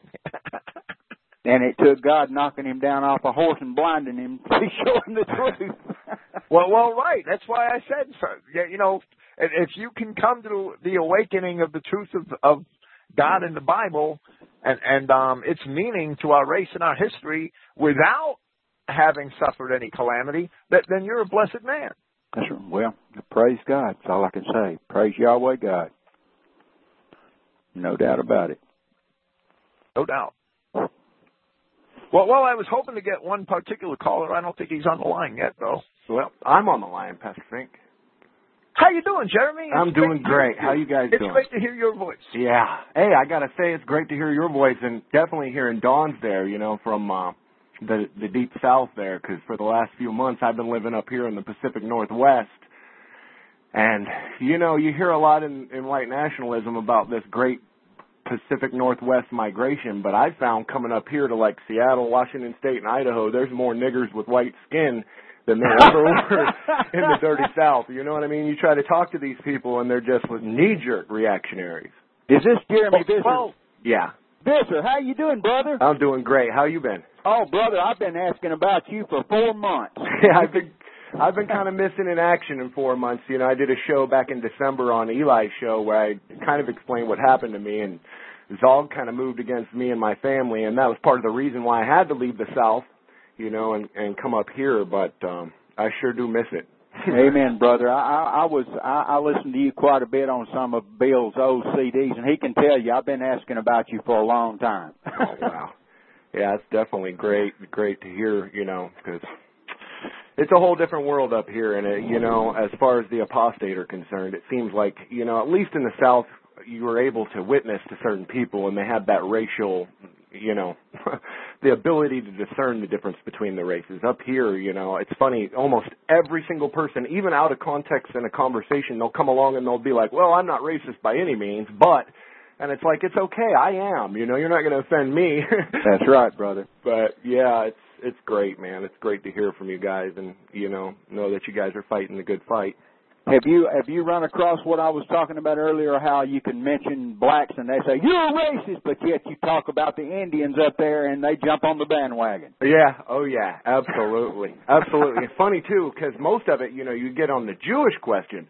That's when they usually really go off, and the only thing I can deduct is it comes directly from television brainwashing or programming because, people don't even understand where it comes from, but you start talking about the Jewish problem, and instantly, oh, you're a clan leader, you're a cult leader. Amen. Amen, brother. That's exactly right. And it comes from that darn television. Or from the Judeo pulpits. In the South, it seemed like, at least in Atlanta and roundabout, there was a church, on every single corner, and they call it the Bible Belt. But at the same time, coming up here to the Pacific Northwest, there's hardly any churches. But yet, I've met so many whack jobs up here that have a literal interpretation. They'll be coming along and be like, let me tell you about my walk with Jesus Christ. And you'll be like, yeah, go ahead and explain. And they'll literally get into, Christ came and walked with me in the woods. Oh, my goodness. And he's like, a majority of the hippies that were dropping brown acid in the late 60s descended on, like, Seattle and Portland, Oregon, and these places. And seems like a lot of them shot their brain out because when you try to bring them back to the scripture, and it's like you were saying, Don, where you talk about, the word, that's what every single church will profess to be, we're full gospel, we're Bible-believing churches, and then, you really get into it and you find out they're really not. That's exactly correct, brother. You hit the nail on the head. I found out the same thing when I was up there, brother. They tend to lean charismatic, and they're all seeing visions and junk like that, brother. It's crazy. Absolutely. It is absolutely crazy, the difference it's two entirely different worlds. And a majority of my problems, at least within, my personal struggle that I've had at least this year, have come not from the Jew or from the Jihad or any of these people. It comes directly from a lot of white liberals, self-loathing white liberals that, want to hate me for fighting for their own cause. It blows my mind because it's like, why do you hate me when, I'm preaching the advancement of the white race or the gospel? That's exactly what they take. It's like they're so self-loathing that they can't even understand, the Jewish problem. I mean, they're there, but it seemed like in the South there were a lot more people that were able to understand, that were more open and prone to Christian identity message, whereas up here in the Pacific Northwest, it's like you say anything that they deem as derogatory or against the Zog agenda, they'll jump all over you quickly. I understand.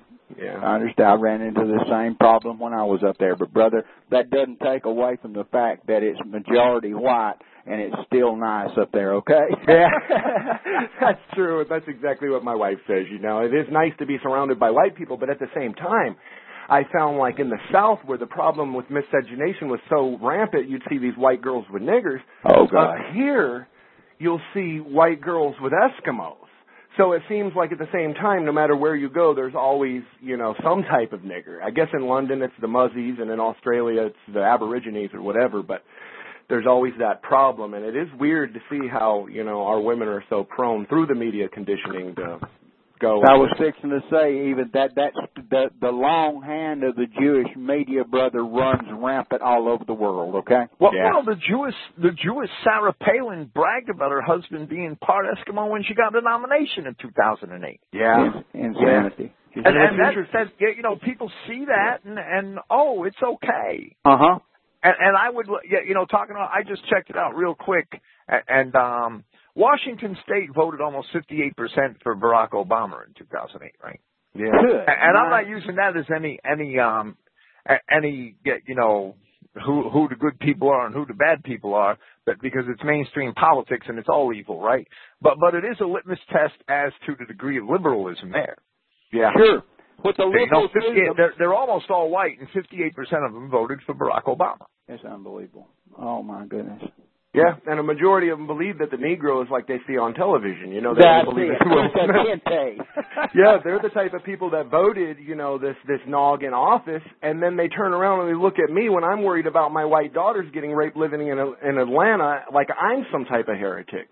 And it's absolutely interesting. And going back to what you were saying about Sarah Palin, I heard today that actually on MTV they're having a new reality show with her daughter, one of her race mixing daughters, where they're having cameras go around and follow her with her black boyfriend, and I guess she has a miscegenated child. And I'm just like, you know, the Mud Television just keeps pushing this agenda nonstop. The bombardment against the children and teenagers is amazing. I don't know how she's not the nominee with all that in her family.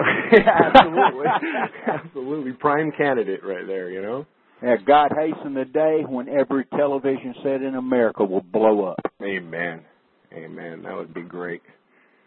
You know, and it's not only that, though, as well. I've noticed that most of it begins in public school where they start, you know, teaching white guilt, and a lot of the liberals pick it up. And here, you know, you see a lot of the liberals with the dreadlocks, the white dreadlocks. They're following the Rastafarian culture, which is anti-white at its core root. Sure. You know, and so it's an entirely different type of wigger up here as there was in the South. Yeah. So it really is a global problem that we're seeing, and I believe the only way out is through Christ. You know, it's of course, yeah, of course. There's no doubt about that. And that's what I'm saying. I hasten the day where every knee bows, because you know there's going to be a lot of confused people. And like you were saying, the knee-jerk reaction, it's the same way with Catholicism. Whereas, you know, they do what the Pope says, and then they have the audacity to say that CI is a cult and we're brainwashing people. It's like, wait, you bow to a Pope, the Pope comes along and says the word, you know, is fallible, and they jump right on the bandwagon. That's great, you know, and they believe it. That's exactly right, brother. And it's the same way with the little Protestant popes also. People will get behind a little Protestant pope and they'll do the same thing. Whatever comes out of their mouth is the gospel, whether it comes out of the book or not, okay? Yeah. Yeah. It's amazing. It is amazing. But yeah, it's definitely great to hear you guys' voice, you know, and it's amazing as well, you know, like how the media will come along and they'll slander people. Like Pastor Peters died recently, and in the article they said, oh, he had a small following. And you think about it, though, people like, you know, Pastor Fink and myself even, our listeners far transcend. They're so far beyond people like Joel Osteen or even your average neighborhood church. Sure. You know, and that's the thing that blows my mind. It's like someone like Peters or someone like Bill Fink or whatever, the messages go so far out there. And, you know, I have 100,000 listeners myself, and I haven't even preached in like 9 months. Yeah. So, I mean, it's kind of interesting how the ADL and the SPLC will go ahead and they'll use that and say, oh, they're just a small, insignificant following, when in reality, you know, it seems like the racial message is gaining momentum and but, you know, we have a lot more listeners than the average church. That's completely understandable, brother. People do not understand how if somebody hears the same phrase over and over and over again, they may not believe it to start with, but after they've heard it 400 or 500 times and every afternoon and every morning they hear the same thing, they will eventually accept it no matter what it is. Yeah, that's so true. The power of words. People fully don't grasp the power of words in our language and how the way the words are presented cause an effect in the mind. And we can go off into some deep stuff there, but I won't go there. But absolutely, words are so powerful, brother. Yeah. Just like music is so powerful. Music's a universal language, and it can be so powerful, brother. It can affect the way you think, the way you act. It can affect all kinds of things, and people don't stop to think about it. Yeah, that's true. And it definitely affects the way you feel, and that's the thing. The spirit, eventually the body will follow the spirit, and that's, it seems like people walk around saying I'm sick and tired all the time, eventually become sick and tired. Amen. Yeah, and it seems the same way through media. The whole world seems to be, at least in America, involved in some form of death worship, That's it. to one degree or another. Everything centers around demons or whatever it can be, and that's what I see when I turn on the jukebox. It's one show after another. It's just Talmudic in its premise, and it's almost, you could almost sit back and take each one of these shows and deduct it down to the violation of one of the Ten Commandments, whether it's adultery or miscegenation or whatever. And, the media knows that, and it's just so funny how a lot of the mainstream Christians profess themselves to be Christians, and at the same time, much like Bill Fink when he was on the Springola show the other day. You get people call up, and it's their knee-jerk reaction is one dude was saying, yeah, my great-grandpappy signed the Declaration of Independence. I'm sitting here like, give me a break on this, But his hatred of that particular caller, the hatred of his own people, or at least the German people, it never ceases to amaze me how they choose the enemy over themselves. It's like the whole world is in self-defeatism. Let me tell you something, Jeremy. The very spirit that our Father put in us for compassion has been picked up on by the enemy and used against us, okay? Yeah. That's absolutely. That is a truth that cannot be denied. Empathy without the Word of God is our biggest enemy. That's correct. That's exactly correct. And it's been picked up and used against us because it only exists in the white race. It does not. Actual compassion and empathy does not exist in the other races. I don't care what anybody says. It does not. No, as soon as you stop moving, they want to eat you. That's it. And that's so true. It goes right back to the same point. It's like the same people who come along and say the Jews are God's chosen. I wonder why it is that. How come then the Jews don't fulfill any of the prophecies of Abraham? Where Christ says, in thee and thy seed shall all the nations of the earth be blessed. I believe that's part of our empathy and sympathy factor. We don't see it in the Jew. We get to use their money that we owe them. Oh, Jeremy, didn't you know that was for the millennium? That's got nothing to do with us today. That's spiritual, brother. Yeah, spiritual is real. Where we're grafted in. It's like, I wouldn't want to be grafted in on these people that, are creatures that maintain it, the porno industry, the media industry, and the usury in this land. But, I don't know what it is. I guess a majority of them don't even believe that the Jews are a race. They want to believe it's a religion. And I think that's one of the MOs of the enemy, to confuse people. Sure. Where we know. Well, the proof that it's genetic is that every generation they hate Christ. That's it. Yeah, so true. And they wax worse and worse. It's the sins of the father or what have you. It's every generation that hates me is going to wax worse and worse, and that's what it seems like. And now you see Alex Linder over on BNN going off on Christians. Oh, Christians are the biggest problem. It's like, no, Christians were the main staple of white nationalism up until probably 20 years ago. And now we see this secularism even falling in within that, where these people are professing to want to advance our race, but they're not going to do it without Christ, at least in my opinion. That's exactly right, brother. Yeah. They're absolutely not, because our race, without morals and without the laws of our God, what do? We go to bed with Chinese girls. And so true. Yeah, it's fall right down to the level of the Negro. It's amazing. It is just absolutely amazing. And that's the thing. I don't think it's going to get much better. No, it's not, brother. It's not going to get any better unless the Lord pushes a reset button and absolutely wipes out the alien and wipes out the stranger from amongst our midst and does away with electricity, okay? Yeah, absolutely. You know, and even Satan's considered the power of the air, and he definitely rules the airwaves. Prince of the power of the air. And the thing about it is, if you took our people and for 6 months they had no television and they had no kind of communication with the outside world and had time to relearn how to talk to one another and think critically, but you'd see an awakening, okay? Amen. I really believe that. That's so true. That's so true, and I think that's one of the biggest weapons in Satan's arsenal is making people believe that they're somehow smarter than another by watching television. You know, a majority of people, I'm gonna wait for the movie. I'm not gonna read the book, and that's the problem is the bombardment continually.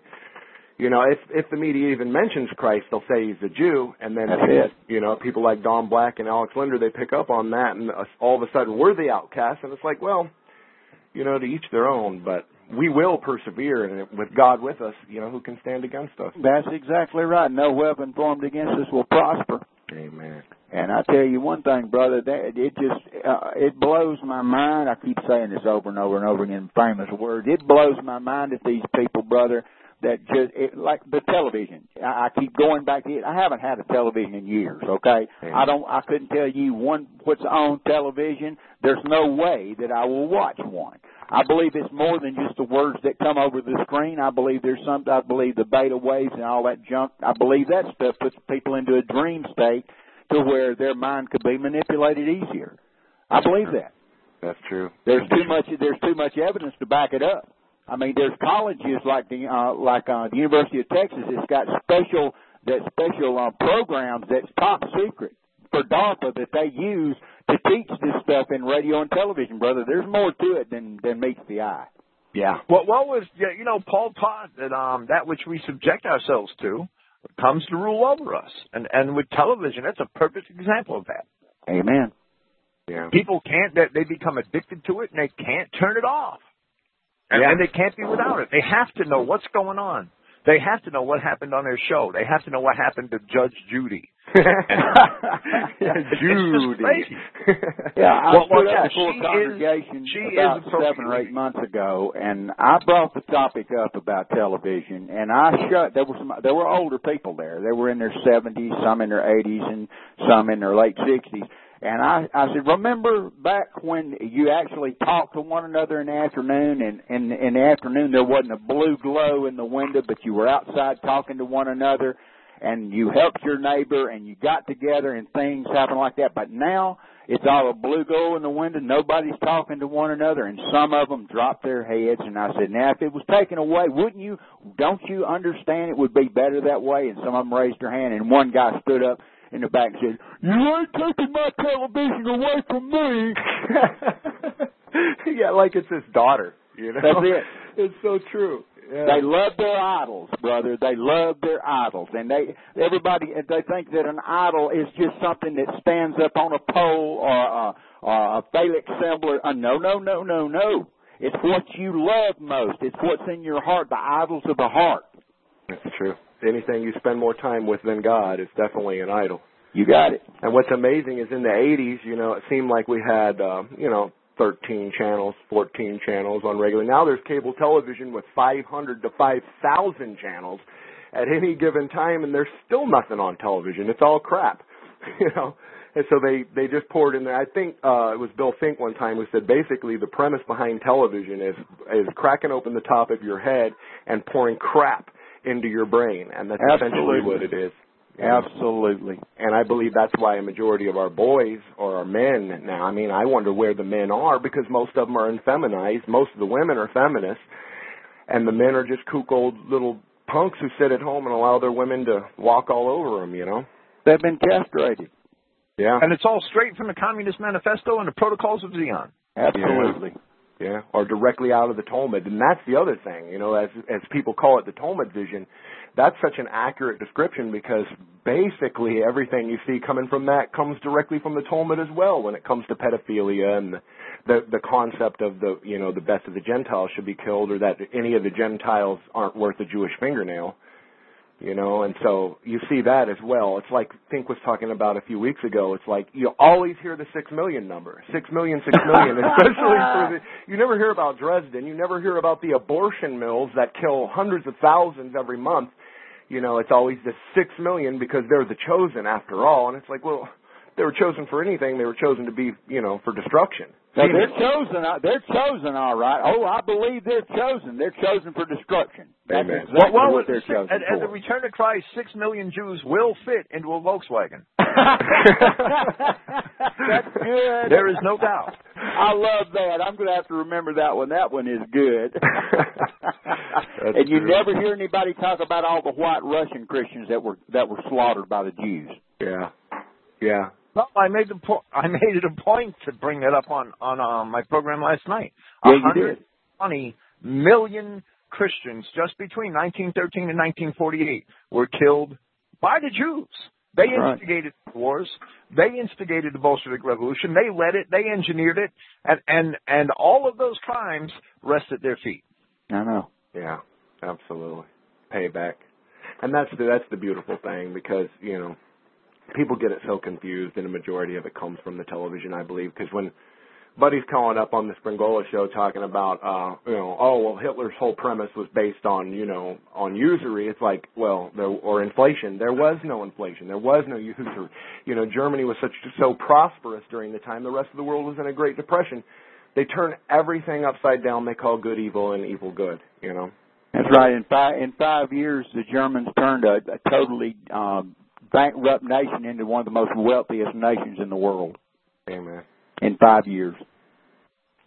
Yeah, and that's the interesting thing is a lot of these people have out there in just mainstream America they have this ideal that German bad, Jew good, and I wonder a lot of times if they even are able to recognize where it comes from.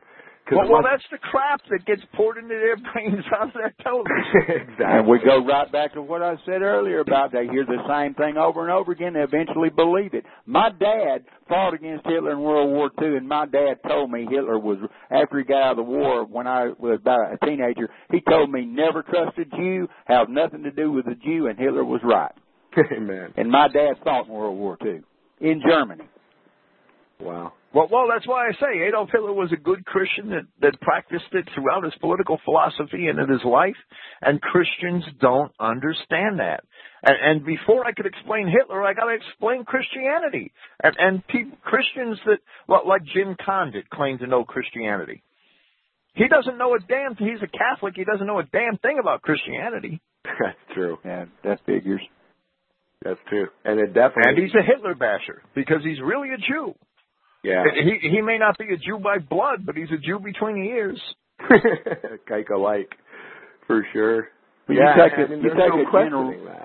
take a generation that's raised hearing one thing, and that's just like you said, Hitler bad, Jews good. You take a generation that's raised, they don't know any better, okay? They've never heard any better. They're going to defend what they've heard all their life. Yeah. They're going to defend it. And it takes an act of God to change their mind. Absolutely. Many are called, few are chosen. That's the thing that you keeps hit the nail on the head, brother. Many are called, but few are chosen. Yeah. And that's what I think probably, keeps all of us going in that regard is that, we may not reach the masses, but out of 100, there's one, or out of 1,000, there's, 2 or 3. And those are the ones that are worth it. Because when you actually see a seed take root, and you actually see someone be able to, it's like the veils being lifted from their eyes and they're being able to actually read the scripture that's there. I mean, the Bible's the most racist book there is. It is. But yes, a majority of people out there, you mention that. Oh, no, they go back to just like you said, John 3:16. They do it every time, brother. Yeah. And it's, I've even read articles where they say John 3:16 isn't even in the manuscripts, which would be kind of fitting. But, I mean, even if you take it at its face value, it doesn't say that all are saved. No, it sure doesn't. It's like Paul said in Romans 11, brother. Today there is a remnant according to the election of grace, and that remnant is getting smaller and smaller and smaller. Yeah.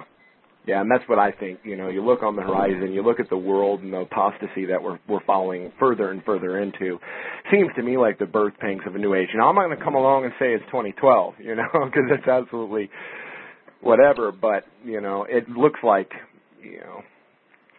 time's getting short. The devil knows time is short, and that's why he's pushing the agenda so much. I think a lot of the stuff that people have been hoodwinked into in the last 20 years couldn't have even been fathomable in the 70s and the 60s.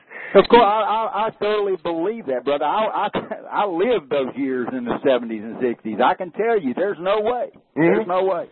And exactly 10 years ago, if I would have come to somebody and told them, we're going to have a nigger president and fags can get married, a majority of them would have laughed me to scorn and said, absolutely not. That will never happen. And here we are. And it's just amazing how we slip into it. A majority of people don't awake, and that's the most important thing, is just telling the truth in season and out of season, because the people that are called, that are Jesus' sheep, they will follow, and the voice of a stranger or an ethnos, they won't follow. Amen, brother. So Amen. that's the two camps. The majority of them follow Obama, no matter what he says, and the rest of us are like, no king but Jesus. That's how it's going to be. Yeah, it's just like the Jews encompass land and sea to make one proselyte, and when they do, he's too far more to a child of hell than themselves. Amen. When they get a white to start following that Jew stuff, brother, the white man will defend them more than the frickin' Jew will defend himself. Yeah, it's true. It's crazy. It's nuts.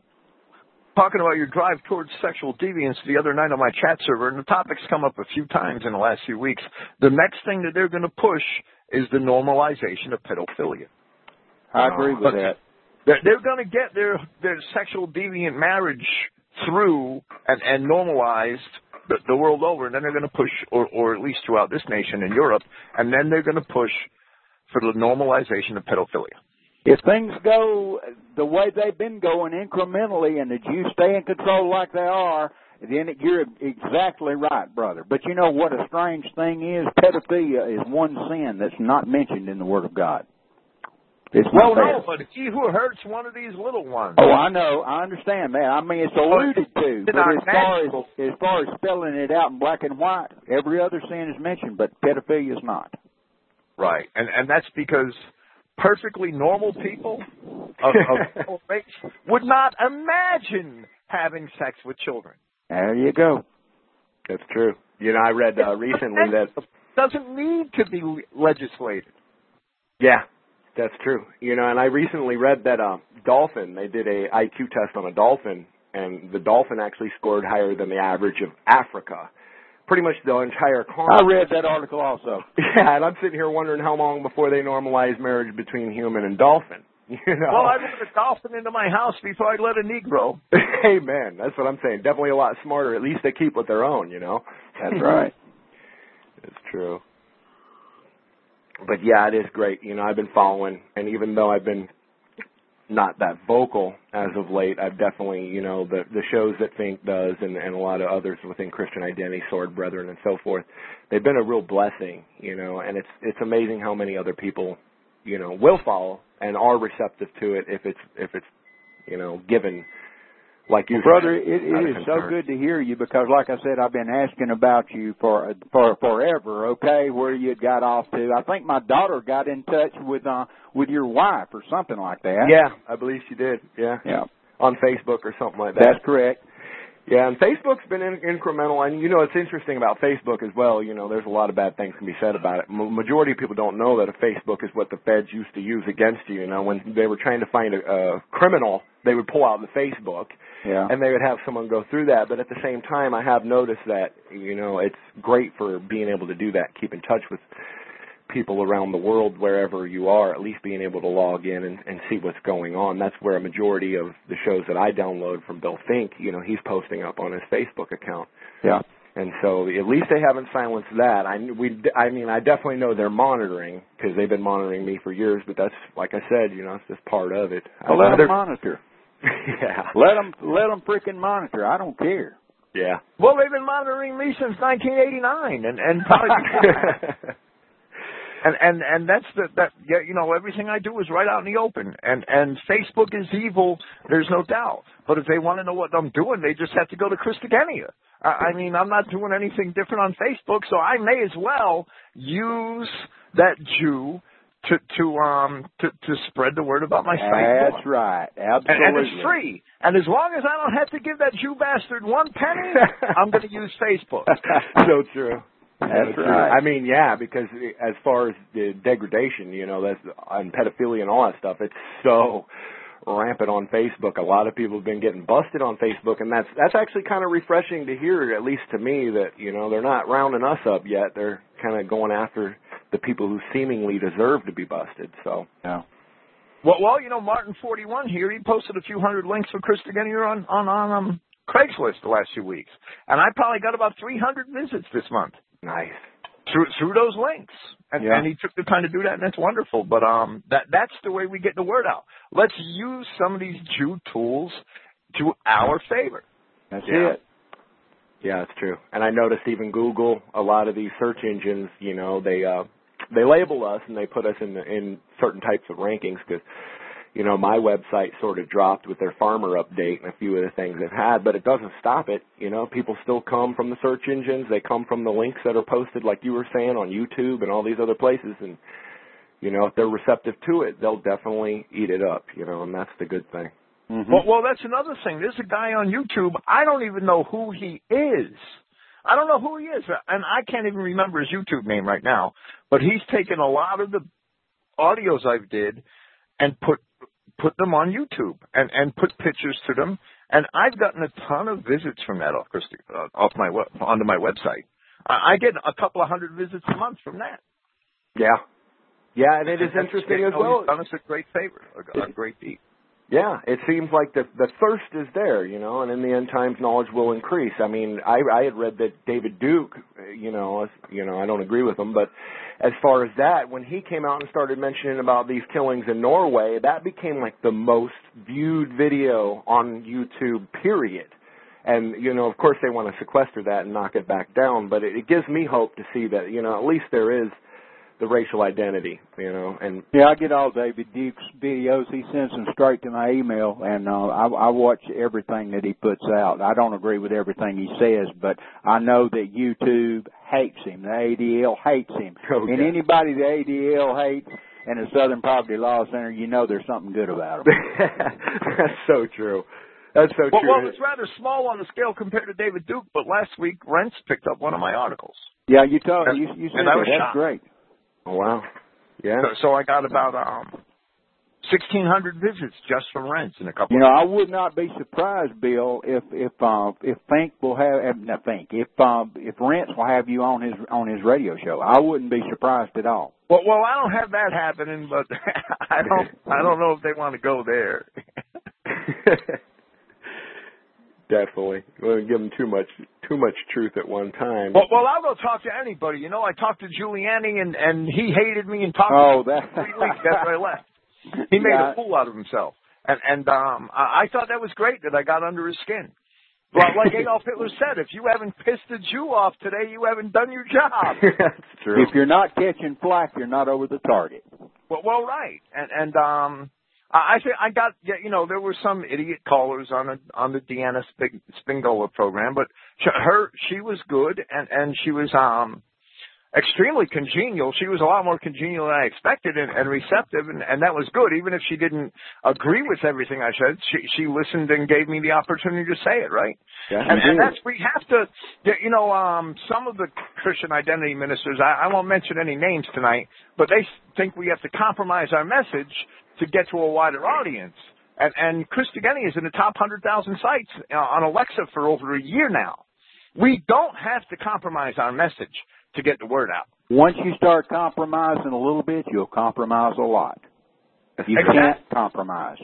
And then you get a lot of the lukewarm people, and that's you can't trust the lukewarm people anyway. Or you wouldn't really want them, Amen.